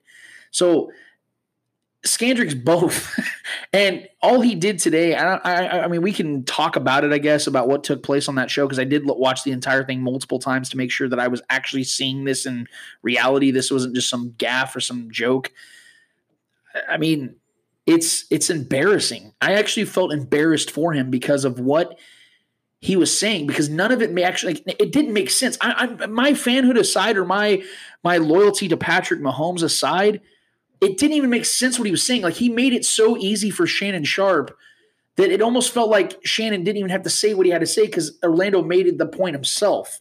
Starting out by saying that, Patty took the loss and he's about to be 0-3, and three's a group instead of three's a company. He didn't even know the reference. He's a fucking idiot. And then Shannon, he just lobs it up for him. It was like Chris Paul in 2012 to Blake Griffin. It was so like you're just lobbing it up for Shannon. All Shannon had to do was say, when Patrick walked off that field the last time, were you guys leading or were you losing? Well, we were winning. Oh, so what happened? Well, the defense. You idiot. And see, here's the thing. Here's the funniest part of all of it that no one's even talking about. I have not seen one person mention this part. You guys know where Orlando Scandrick was that entire game? On the bench. Yeah. Dude wasn't even playing. He did get benched. He didn't even play in the fucking game. And he's sitting here talking. Salty ass. Talking like, yeah, carry this L. Motherfucker, you hold this L. You weren't even playing in the game. And you want to sit here and talk shit on the MVP that gave you 2 different leads? After being down 14-0 in the first half? Man, fuck you. Like you go away. Yeah. You're so lucky that you have a model girlfriend that keeps you relevant. Like, it's so fucking sad, man. It's so fucking sad. Like, I'm gonna give Trevor the floor on this one, but I can't believe what I heard today. It was so bad he made Skip Bayless look logical. Yeah. When does that happen? Yeah, Skip Bayless was kind of like looking at him like, what? Like, bro, you can't be trolling the troll here. He did. Yeah, I don't have much to say. Dude's a bitch. I don't understand why they even have him on TV. He's trying to get a job doing that, but it's probably not going to last. The guy is out there trying to troll Patrick Mahomes, the reigning MVP, as if he was the cause for any negative correlation to any of the games or the outcomes. So, yeah, I mean, if that's not someone who deserves to hold an L, that game was an absolute representation of the 2018 Chiefs. Absolutely. And he's just carrying it over to his in own all their primetime games and losses. Yeah. The Chiefs almost gave up 37 points a game. And Skandrick wasn't even good enough to stay on that team, to be a starter in that defense. Yeah. It's painful when you watch people that are so ignorant that they're confident in their ignorance. Yeah, that's exactly what's happening on that show. Orlando Skandrick looks like Josie Aldo if he made all the wrong decisions in life. That's a good call. Fuck that guy. Yeah. All right, let's move on. Thanks. We have any other questions, or is that it? That was the last Thank one. you, Ruben. That was a great question. Everybody, thank you. We really appreciate you guys, all of the questions, especially Eddie Ortiz for contributing, big time. Every Monday, guys, Monday mailbag on Facebook and on Twitter at The Spoken Pod and at The Spoken on Facebook. Give us what you got, man. We love that. We love interacting with you guys. We always look forward to it every single week. And that's where we're going to leave it. So we're going to take a quick break, and we're going to get into the final two segments of the night. Chiefs, Patriots, the showdown. Third, maybe final time of the Patrick Mahomes, Tom Brady matchup. We'll see what happens. Do we feel like the Chiefs have the upper hand in this matchup? We'll get back to that after this. Visit Local Foundry in downtown Lee Summit, Eastern Jackson County's biggest selection of local made and inspired goods. They carry apparel, jewelry, prints, decor, and more. The store is also filled with various vintage finds. Come and see us on Market Street. Back at it again on the Spoken Podcast for segment number 4. I am your host, Lance Twidwell, here inside the KC Beard Co. Studios with my guys, Trevor Twidwell. What up? And Eddie Ortiz. Yo. All right. Here we go, boys. Oh, Lance is taking out his notes, meaning he has a lot to say. Lance is currently stretching right now. I'm greasing up. Yeah. I'm greasing up for this one. I got my icy hot. He's scrolling I ate too. a pretzel. He's Feeling strong. I smell icy hot. I'm carved up. I got petroleum jelly for case of emergencies. Hey. The Chiefs will beat the Patriots on Sunday afternoon. Yes, sir. Fuck being scared of the Patriots. Their offense is awful. Their defense is overrated, and the Chiefs absolutely should win this game. I'll say this. I haven't felt this confident about a Chiefs win against a playoff team all season. I'm dead serious. Yeah. The only thing I'm nervous about is Andy's mentality and approach in this game. If the Chiefs don't beat themselves, they're going to win. It's really that simple. We're so fixated on the name that the current team they're facing. This current Patriots team is no longer the team of the past, as I mentioned before. Mm-hmm. This current Patriots team cannot trade blows with the Chiefs offense, even if the Chiefs offense has their struggles, and they have had their struggles. The difference at quarterback, wide receiver, and tight end is immense. It is an extreme disadvantage for the Patriots in all three regards. Furthermore, the Chiefs' defense has improved dramatically since the AFC Championship of 2018. The Patriots' offense has gotten far worse. I like this matchup, in New England or not. The Raiders game was important because of what I mentioned before. The Chiefs needed to reestablish themselves in the AFC elite. Now this Patriots game is just as important to show that this team will once and for all establish themselves to the class of the AFC. A few little facts that we need to know about the Patriots defense because of the fact that, yes, they are very good and they deserve some credit because regardless of who they're playing, it is still NFL teams and you have to give them that much respect. The Patriots are currently first in fewest touchdown passes allowed with only 8 and first in interceptions with 20. They allowed 4 touchdown passes to Lamar Jackson and Deshaun Watson slash DeAndre Hopkins because he did throw that little option play and forced 0 interception in both those games. They have Patrick Mahomes this week. Let me ask you guys a question, and it is rhetorical, obviously, because I'm still ranting. What scares you about this current Patriots team? Not the 2001 through 2018 Patriots, the 2019 Patriots. What scares you about them? You want to answer this? Or? No, Okay. rhetorical. That's rhetorical. Rhetorical, Farley. No, I'm sorry. Because I have to challenge something that most and everybody is just blindly accepts still to this very day. Tom Brady isn't a greater quarterback in the playoffs than he is in the regular season. He's not a great quarterback anymore. These are two misconceptions that I'm seeing people still buying into. Bottom 5 in the league. Everybody keeps talking about, oh, well, he'll just turn it on. Oh, it's still Tom Brady. I've even heard guys I respect immensely, like Therese Paylor. Oh, I'm not betting against Tom Brady. Why not? We're still acting as if what we do here is we romanticize what the Patriots have been, not what they currently are. We romanticize Tom Brady, not for what he is, but what he used to be.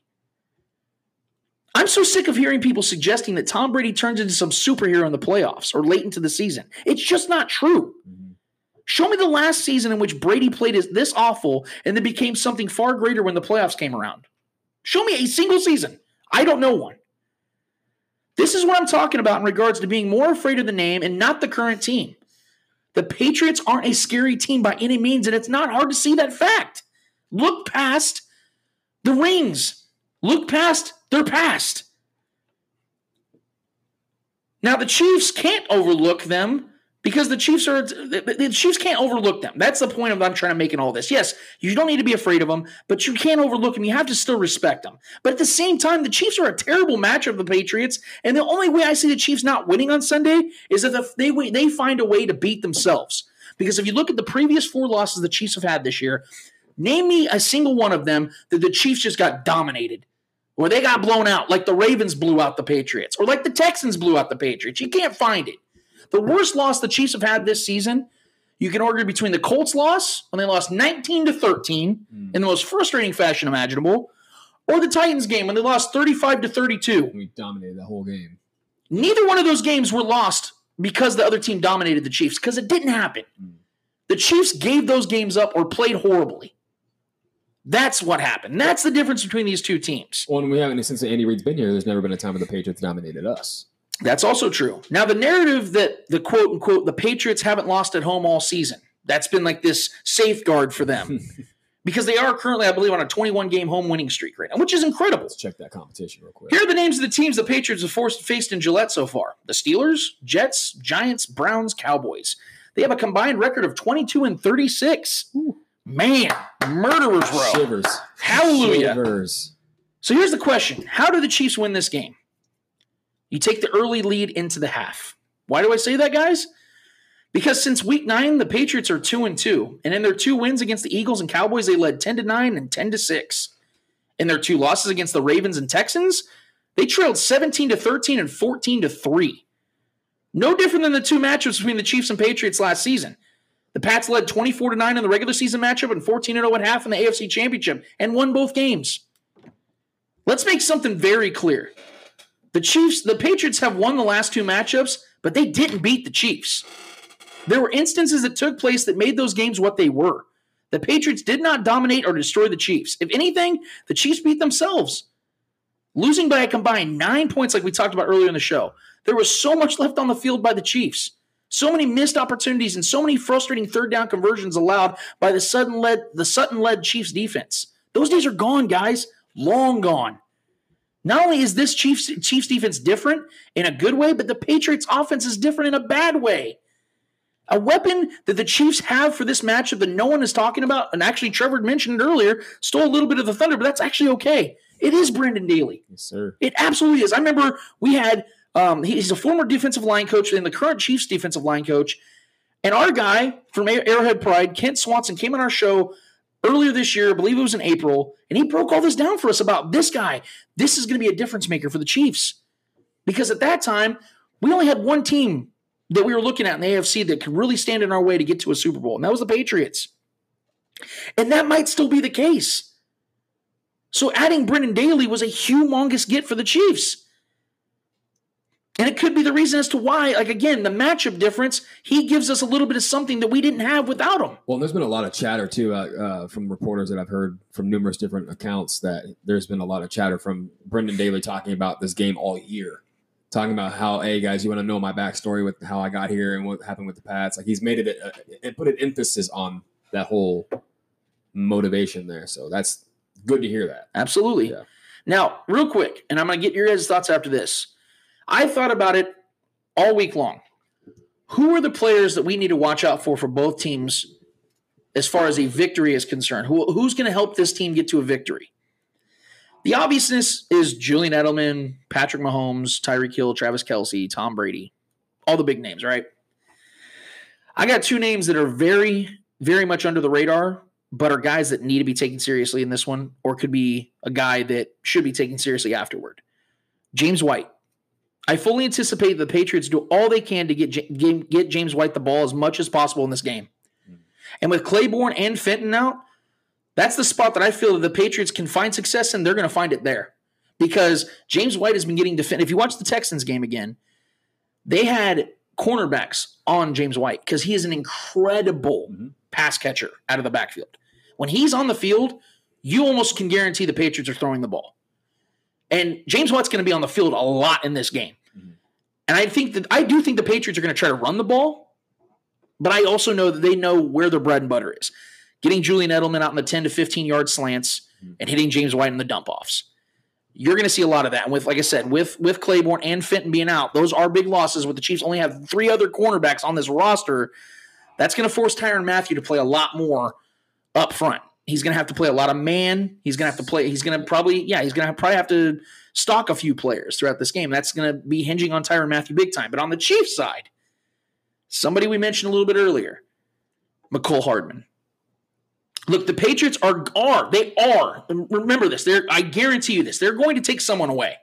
Whether it's going to be Tyreek when he had one catching in the AFC Championship, he did play very well against them in the regular season game. He torched him actually, but they took him away in the AFC Championship. They actually took away Travis Kelce a little bit too. I think he only had 3 catches in that game. They're going to take one of those 2 guys away for sure. Someone is going to have to step up. I don't believe it's going to be D-Rob. I don't really think he's that guy. I've given up on Sammy. Maybe he can come out and do something, but I mean, my God, guys, he's had nothing since week 1. This is his team, his team to beat, to shine. I think we saw it in the AFC Championship game. I think it's Mecole's time. I think this could be his coming of age game. You will be seeing this to be on the biggest stage he's ever played on in his professional career. I think his speed, which is the biggest killer right now for the Patriots, like Trevor said earlier in the show, they are an incredible defense, but they struggle so bad against fast teams. Look at the Ravens and look at the Texans. There's no coincidence. It wasn't spread out either. Right. It wasn't like week 2 and then week 11 and it just happened to be these random games. No, it's the current Patriots defense. They are struggling against this team. This is supposed to be the time the Patriots are blossoming into a great team, and they're getting whooped by good offenses and fast offenses. You saw how many times in the Texans game, guys were wide open, 15, 20 yards down the field. Stephen Gilmore is going to shut somebody down. Well, even Duke Johnson was feasting against them, too. Yeah, absolutely. Stephen Gilmore is going to do his job. He's the best corner in the NFL right now. He'll be on Kelce quite a bit, actually. He's going to probably be on Kelce a lot, and they're going to double-team Tyreek Hill, or vice versa. Regardless of what they're going to do, they're going to Bill Belichick is determined, I'm going to take away one of your main weapons. They're going to check Travis at the line. And I think this is the perfect opportunity for Mecole Hardman, especially with the running back situation going on. Patrick Mahomes, I think there's going to be a key touchdown. Patrick Mahomes is going to throw a bomb or whatever the distance is of the touchdown. Mecole Hardman's going to have a key play in this game because they cannot guard everybody. And we saw in the Titans game, we've seen earlier on in this year, Mecole Hardman, in the Raiders game too, how fast and how quick and how elusive this kid can be. You can't guard this guy. Your third cornerback can't guard this guy. So I think this is going to be the guy that I think makes the ultimate difference in the Chiefs winning this game. Trevor, what are your thoughts initially for this game coming into this week? The Patriots have shown to struggle against what they're good at offensively. They struggle against because as bad. Okay, let me say this: as bad as you think our running game has been offensively, theirs is even worse. They're not even they're even lesser of a good rushing offense as we are. And their rushing game is similar to ours. They run through the air a lot with James White, like you said. So that is a concern with James White because we saw what Austin Eckler did to us. Even as shitty and lame and boring as that game was, and how ugly that game was against the Chargers, Austin Eckler absolutely just scorched us. He was balling out. He was getting open in space way too easily. And James White is a whole other beast than Austin Eckler. And he's been there before, and he's a champ. He's made the big plays before. So he's definitely a concern of mine. Outside of that, I'm not really worried. I'm not worried about Edelman getting space. I think he will eventually make some plays here and there, but I think we're going to cover him fairly well. I think Tyrann Mathieu's going to have a lot to say about that. But as far as which guy do I think is going to shine for us, like you said, I do fully expect them to do whatever they can to take Travis Kelce and Tyreek out of this game. Whether they succeed at that or not, I think Sammy Watkins is going to be the guy. I do. I think because Sammy Watkins has those weeks.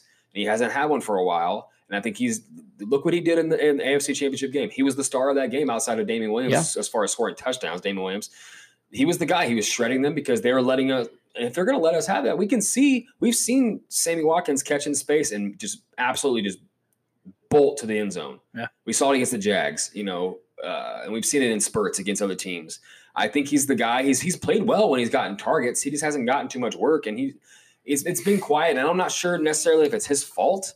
I wanted to see him. He didn't do absolutely anything against the Raiders, which was surprising to me, but he wasn't getting much work as far as targets and attention from Pat. So I'm not sure what the reason of that has been. Maybe he's not been healthy the last couple of weeks. I know there's been some issues with him at practice. I think there was an illness last week or something like that. I think this is a week. I know it could definitely be Mecole Hardman because of the speed factor. But I don't trust him enough yet to do that. And I don't think Andy Reid trusts him enough to unleash. But I mean, we saw us unleash Kareem Hunt right away as a rookie against the Pats. So I can definitely see another rookie, Mecole Hardman, who's we've already seen have big play potential, go out there and put that up. But I definitely think I could see Sammy Watkins having a 100-plus receiving yard game against the Pats because they're good, like I said, at taking the first two main weapons away. But there's going to be plenty of opportunity, I think, for these other guys to eat. And we didn't, and like last year, we didn't have the extra speed of a Mecole Hardman to go with Tyreek Hill. We have two guys now that can take that over the top and burn you deep. So I mean. Like you said, like you started your whole rant off with, we're going to beat the Patriots. And I 100% agree with that too. There's nothing that puts fear in me. We saw Austin Eckler eat us alive. It didn't matter because Tom Brady doesn't look the same. Tom Brady if we hit him a couple times, we rattle him. The offensive line is not the same. And I think they have a new center starting. Yeah, Karras is out. And if that doesn't scream Stone Cold Jones, the boy's going to eat. We're going to eat that offensive line alive. Hopefully he doesn't touch Tom Brady's nipple because if he does, they're going to throw a flag. I don't think we're going to hit Tom enough.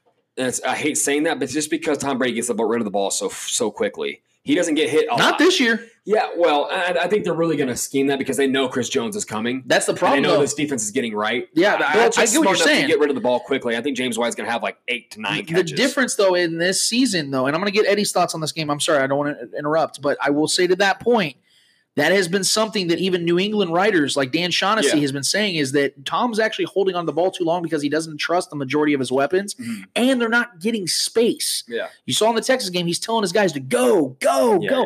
They're not doing that. N'Keal Harry and these young dudes are not getting it. Mohamed Sanu's not good enough. That's true, but you can if you watch Brady play this year, which I've watched almost every time I get a chance, sure. His arm strength is it's gone. Dwindling. It's gone, it's man. Bad. He doesn't have the zip. He doesn't have the juice behind his throws. And his downfield throw, his accuracy is terrible. Yes. He did hit Janoris Jenkins in stride. I will give him that. Yeah, that was pretty good throw. He's going to pull one out of his ass every once in a while. The guy's his muscle memory is going to be there, but it's a matter of the juice. And I don't see Tom Brady with the juice. And if we rattle him whatsoever, we get in his head and he sees Chris Jones just chomping at the bit across that line. Yeah, he's going to piss and fold. Yeah, and I think it's going to be I don't think it's going to be a high-scoring game. I do think we're going to put up 25-plus points. But I don't think the Patriots are going to score more than 20 points. So I definitely am feeling very confident heading into this game, man. My thoughts on this game. This game for me is very, very, very hard, very confusing. For the simple fact that yes, they've been struggling.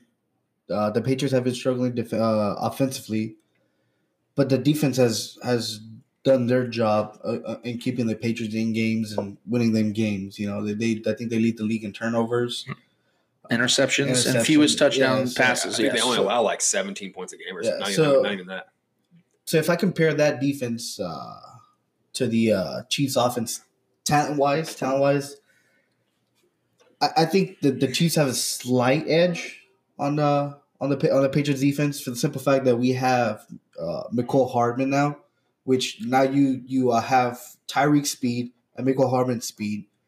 You can't cover all the guys, like you said. You can't cover Tyreek. You can't cover Travis Kelce. You can't cover Sammy Watkins all at the same time. You have to leave somebody like pretty much one-on-one. Well, even more this year than last year. Might as well just open, because you cannot block everybody. And that's going to be a big factor. And I agree with you 100% with Mecole having a standout game. I think this is his game to prove that, hey, I'm not just here as a rookie. I'm here as a actual NFL player, and I'm ready to step up to that role to be the number 2 wide receiver to take that spot from Sammy Watkins. Because Sammy Watkins this season hasn't done shit. Hasn't proven to me that he's a true number 2 wide receiver. Our number 2 option right now is Travis Kelce, and that's a tight end. And obviously, he's been the number 1 option, but yeah. Well, yeah, but yeah, because right. Tyreek's hurt. But when Tyreek's in the game, he's your number 1 option. Absolutely. And then you go to Travis Kelce, and then you go to maybe Sammy Watkins. It should be Sammy Watkins. And then you go, it should be Sammy Watkins, and then Travis Kelce, and then Mecole being your last option. Yeah. And it hasn't been that way. And I think Mecole is ready to step up to the plate, and I think he's going to have probably 100 yards this game. I'm making that right now. I think he's gonna go over 100 yards, maybe 1 or 2 touchdowns. I like it, and here's the thing. I said it earlier that the Belichick defense is always going to show your biggest or exploit your biggest weakness. Yes. That's something he's always great at, and that's why. If I was to say, like, what am I afraid of in this game? It's Bill Belichick and only Bill Belichick, because I know he's going to schematically have his team ready. He's the greatest ever to do it. And like you've seen in the past 2 games that Patrick Mahomes has played the Patriots, the Chiefs have been completely shut out in the first half. And that's why I said – Because they've been completely caught off guard by the coverage that Belichick sends out. Right. And they're like, holy shit, we haven't seen it. What's this? Right. Yep. So but then you see Andy Reid adjusting after the half and fucking just letting it up. So we cannot go in there and counter. We got to go in there and want to throw the first punch. That's why I said, if you look over the last month, they're 2-2, and it's literally night and day. Yeah. Both losses, they were trailing in half. Both wins, they were winning in half. Yeah. The Chiefs cannot go into the second half of this game, whether they're getting the ball or not, and trail to this offense because, especially guys, in Foxborough. Let's just call it what it is. The Patriots have the worst offense amongst all contending teams in the NFL, probably all playoff teams right now in the NFL.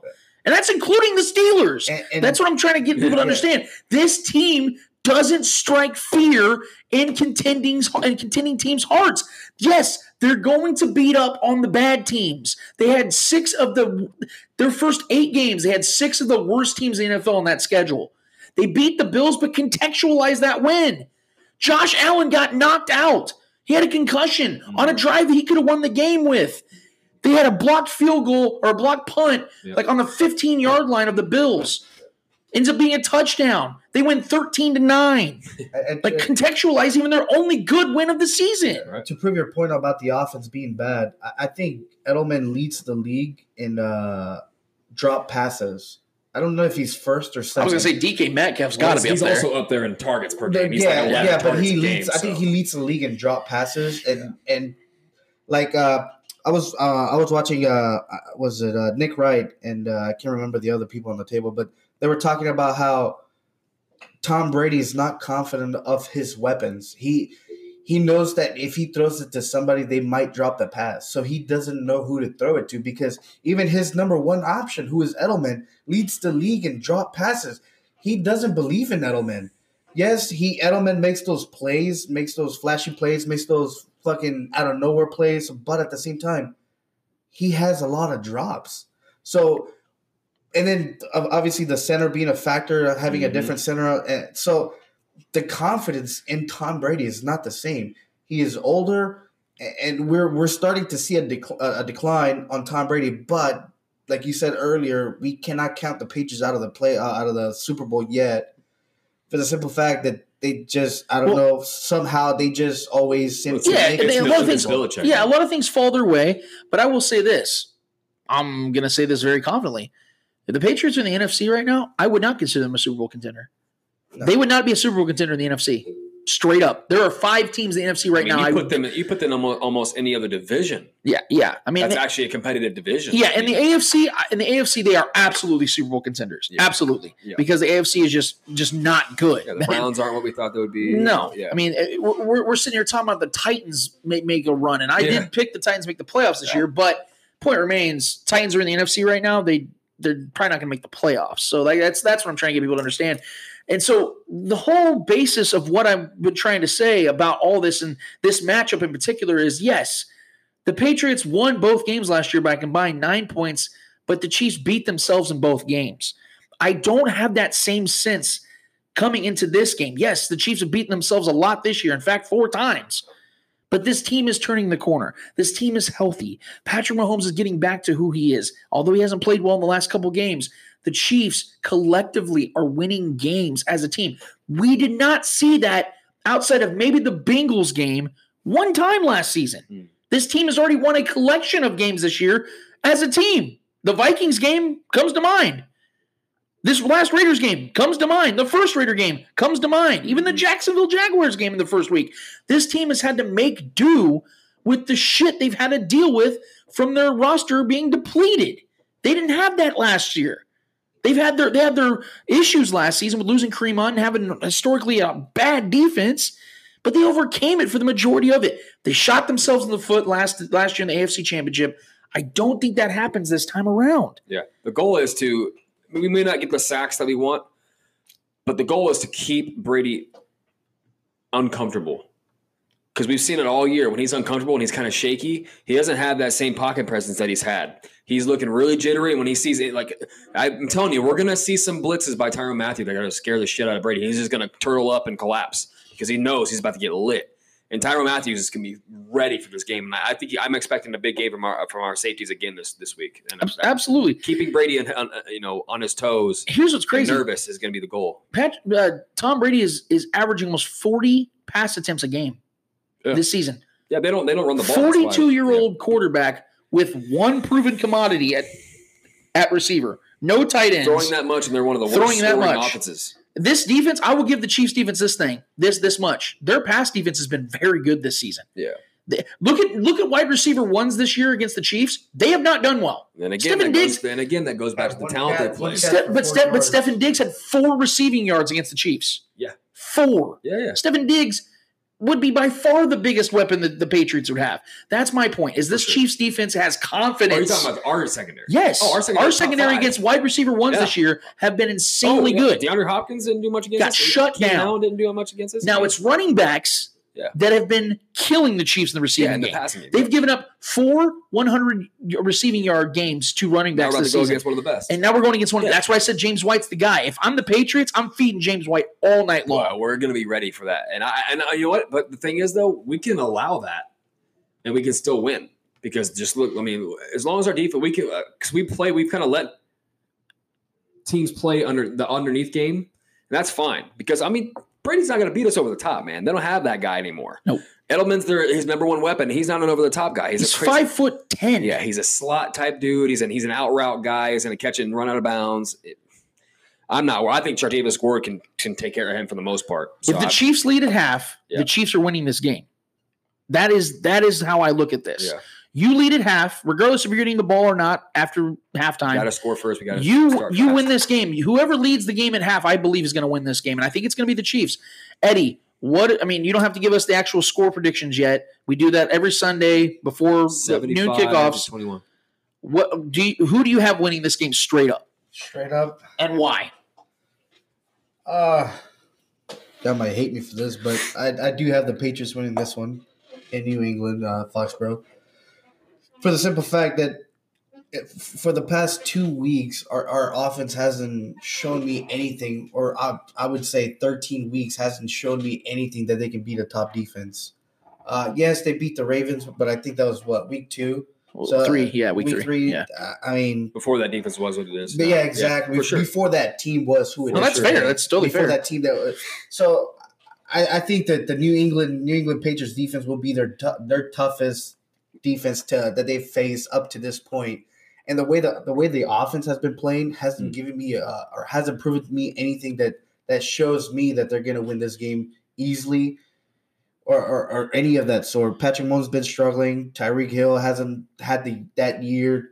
Travis Kelce is doing what he can. Sammy Watkins, not even fucking going to say anything about him. But then you have Harmon, who's a rookie. And obviously he has a statement to make, and I think he will make that statement this game. But I don't think it's going to be enough for Tom Brady and that defense. I think that defense is going to play a big, big, big part in this game.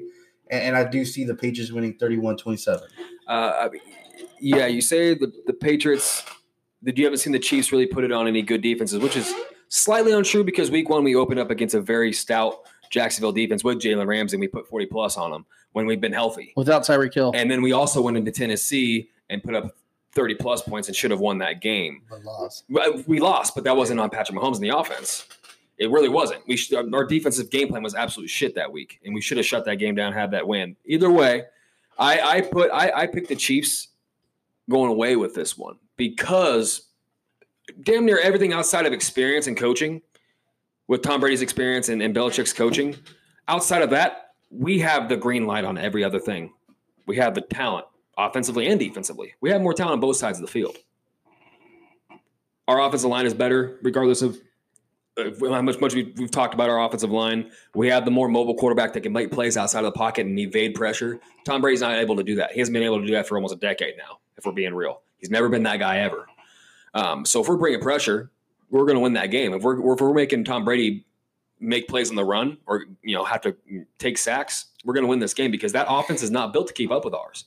And we've seen what you said, like you haven't seen us really beat great defenses consistently. Yeah, we haven't had everyone healthy for the majority of the season.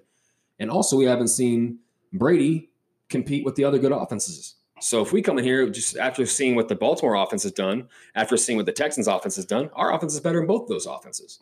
If we're going to go in there and we can do slightly of what they did and have with the talent, more offensive talent that we have of any of those other. So, yeah, I mean, if we can go in there and compete to even the level of those other offenses that have faced and beat the Patriots, which, like I said, we have the better offensive players, the offensive talent as far as overall scheme. And then we have the better offensive-minded coach of all those teams as well. Yeah, no, I agree. And like I said, I think the Chiefs offense do have better talent than the Patriots defense if we're going like matchup-wise. Right.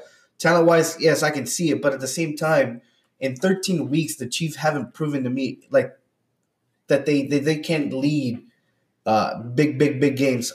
We can talk about the fucking Raiders game all day, all we want, but it's the Raiders. We knew what we were gonna do coming into that game. So now that you're facing the Patriots in Foxborough, a team that you desirably want to beat, that they've beaten you at your house at the AFC Championship game, you obviously want to get out there and beat them. But for some reason, we just can't seem to make it happen. And Tom Brady, Bill Belichick, their scheme always seemed to work against the Chiefs' offense.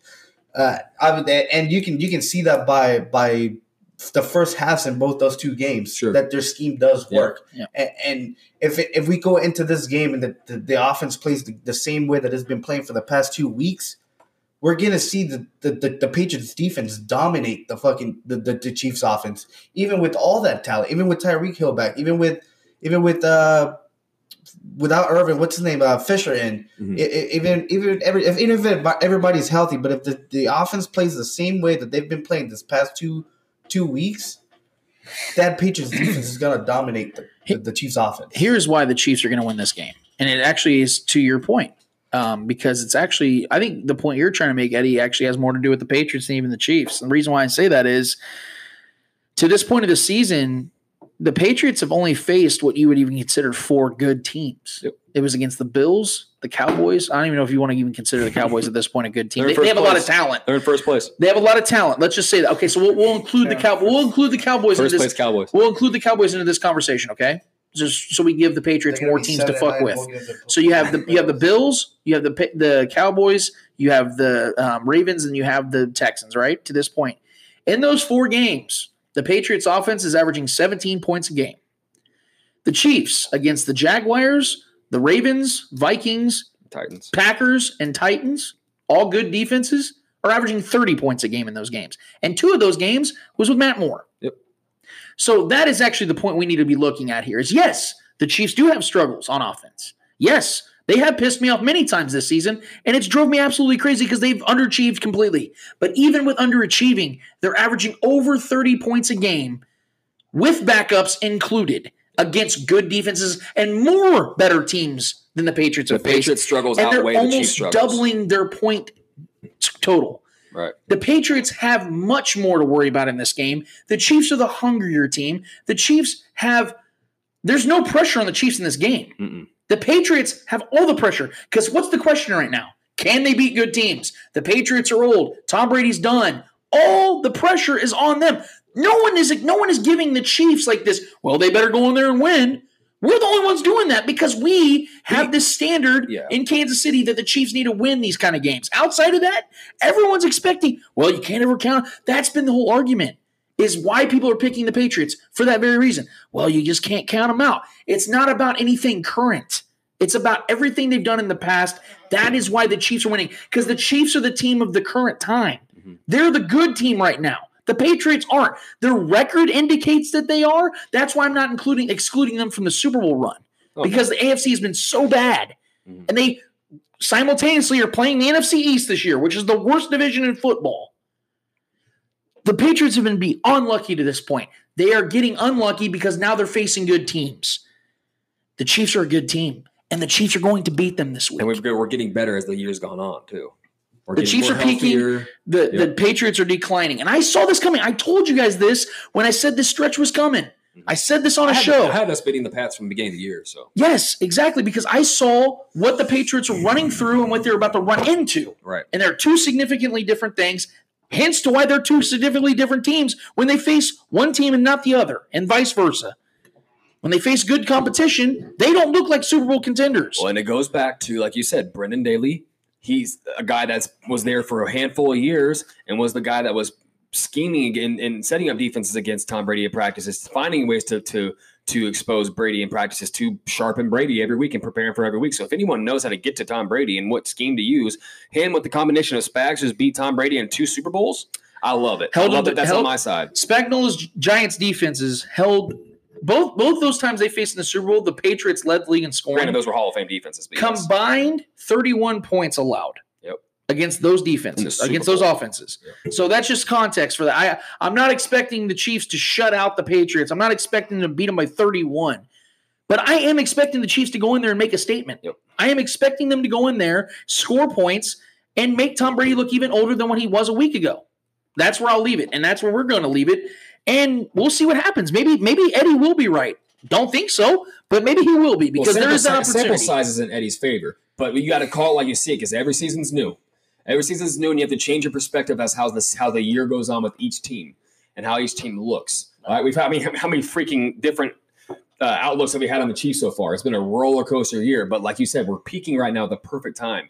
Granted, we won as a team, as a whole team. It wasn't like we had an absolute offensive prowess this past week, but still, we're competing as a team now, and we haven't seen that since Patrick Mahomes has been here. We've been competing as an offense since he's been here. It's been so lopsided, but now us having team wins as a collective group is the most important thing heading towards the end of the year, and we've not seen that with the Patriots. The Patriots are literally depending on their defense to win them games, and I'm all for it. And I think we are the worst. Actually, I think we're the worst matchup for the Patriots heading into this game. So agreed.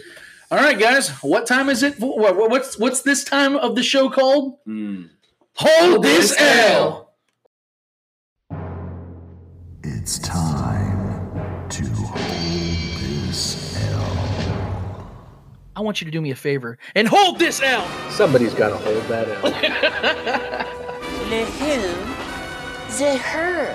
I'm talking like caps lock LL Cool J style. Hold that L. Good God, man. Hold this gigantic, veiny, pulsating L. Man, you are one pathetic loser. You ignorant bastard. Oh, that was great. Hold this L. Hold This L, brought to you by KC Beard Company. Since 2014, KC Beard Co. has been handcrafting beard and skincare products in Kansas City with 100% organic ingredients. You can find them on KC Beard Co. and Facebook, Instagram, and Twitter, or you can find them at kcbeardco.com. Free shipping for any purchase of over $50. All right. Who is holding the L tonight for one Trevor Twidwell? All right. I'm going to make this quick, not so painless, but all you fucking annoying ass Raider fans. Oh shit. All you talking heads on TV talking about, I think the Raiders offense can keep up with the Chiefs. Listen, man. Every goddamn year we got to listen to this shit about the Raiders or whoever it is in the division. Since Patrick Mahomes has been here, since Andy Reid's been here, it doesn't matter if it's Alex Smith or Patrick Mahomes. We are the kings of this division, and it's not going to change until those people are gone. I'm so tired of hearing about John Gruden being the coach of the year, blah blah blah. Them maybe catching the Chiefs. I'm just so tired of all the trash talk from these little chihuahuas that for some reason these cockroaches, a nuclear fucking bomb, as what is the Chiefs, the nuclear fucking bomb that goes off in this division. Yeah, the cockroaches are still around for some goddamn reason. Then we got them vandalizing fucking Chiefs cars in the parking lot of Chiefs games because their asses can't take the heat. I'm tired of it, man. I'm tired of these or fucking fans. the cold. Right, yeah. I got to see it on Facebook. I got to see it in these groups I'm in. It's a special kind of stupid, man. And I'm embarrassed for you and your family, for all your mothers out there. I'm embarrassed for yeah, so I mean, you can wear all the eyeliner you want, ladies. You can wear all the spikes. You can wear all the spikes and thistles you want, fellas. You can wear all the Halloween masks you want. It ain't gonna change shit. Every fucking year we do this shit. Y'all just need to bow down and just take that L. Take this genitalia on your chin like a champ.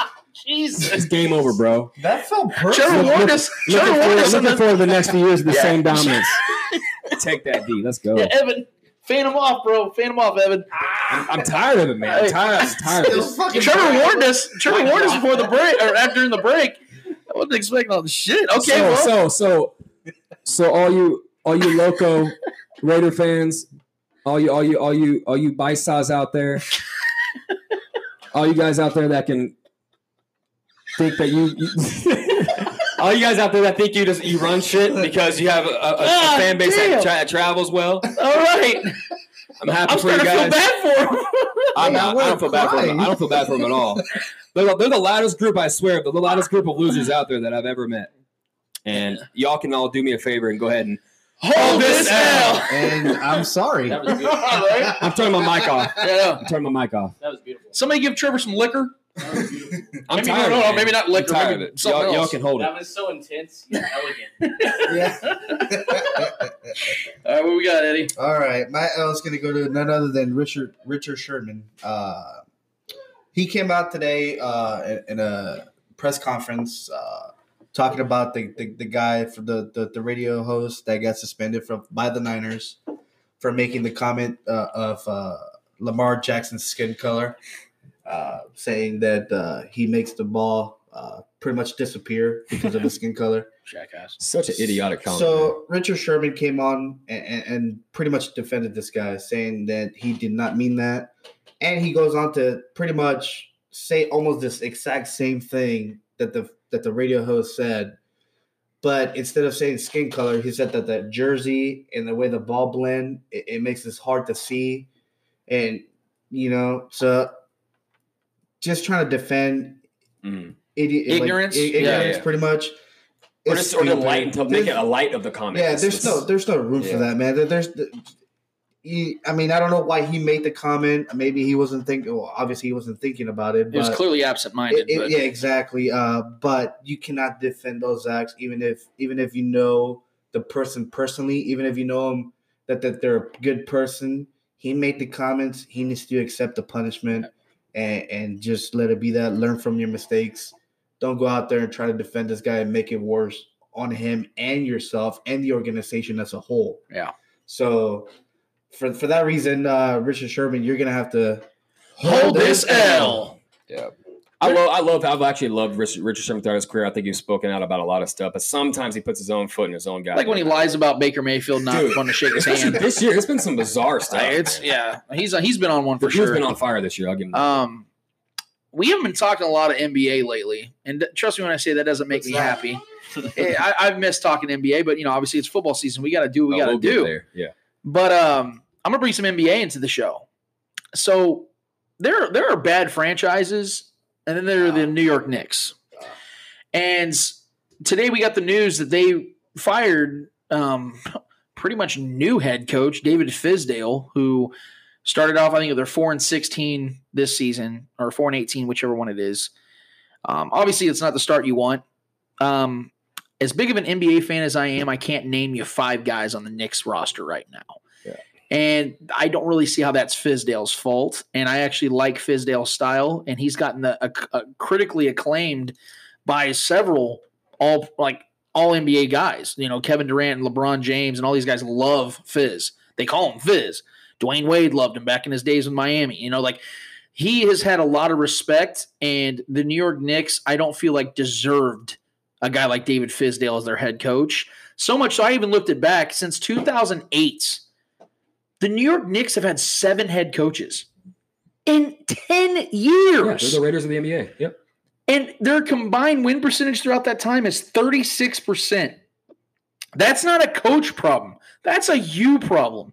They have the biggest piece of shit owner in the NBA, James Dolan. This guy is a tool bag and a half, man. Like, this guy is just bad news. He is the reason why the Knicks are what they are. And you just keep firing these guys. I'm not saying all your coaches were good because Derek Fisher sucked. But my God, David Fizdale, you're just going to let him walk out the door. He's going to land on another coaching staff and probably help them go to a title. This dude knows his stuff, and he's an awesome NBA guy. I cannot believe they let him go like this early in the year. You're not even halfway through the season. You knew you were going to suck. So you let go of the one good thing you had? You deserve this. You know what else you deserve? You deserve to hold this L. All right. Hold this L. Hold it. Hold it hard. Hold that. How hard? All right. Episode 41 was a blast. I want to thank all of our listeners. I want to thank our sponsors, Commandeer, Casey Hemp Company, Local Foundry, Casey Hard Goods. All you guys have been great to us. Thank you so much for all that you guys do for us. Thanks for all the listeners. Like I said, everyone in the Monday mailbag. Chiefs are going to beat the shit out of the Patriots this week. I don't care what Eddie Ortiz says. I don't care how many yo-yo-yos he's got. Chiefs are going to WWW this week. So be prepared for that. You guys got anything you want to say before we get out of here? Fuck you, Lance. So for Eddie Ortiz, for Trevor Twidwell, taking that ass. I am Lance Twidwell here inside the KC Beard Co. Studios, wrapping up episode 41. Shout out to Dale Trimmer. Fuck you, Rockstar Burgers. We're out. We're going to get out of this bitch. Thank you so much for listening, guys. See ya. You are tuned into The Spoke. I might actually stick around for a little bit.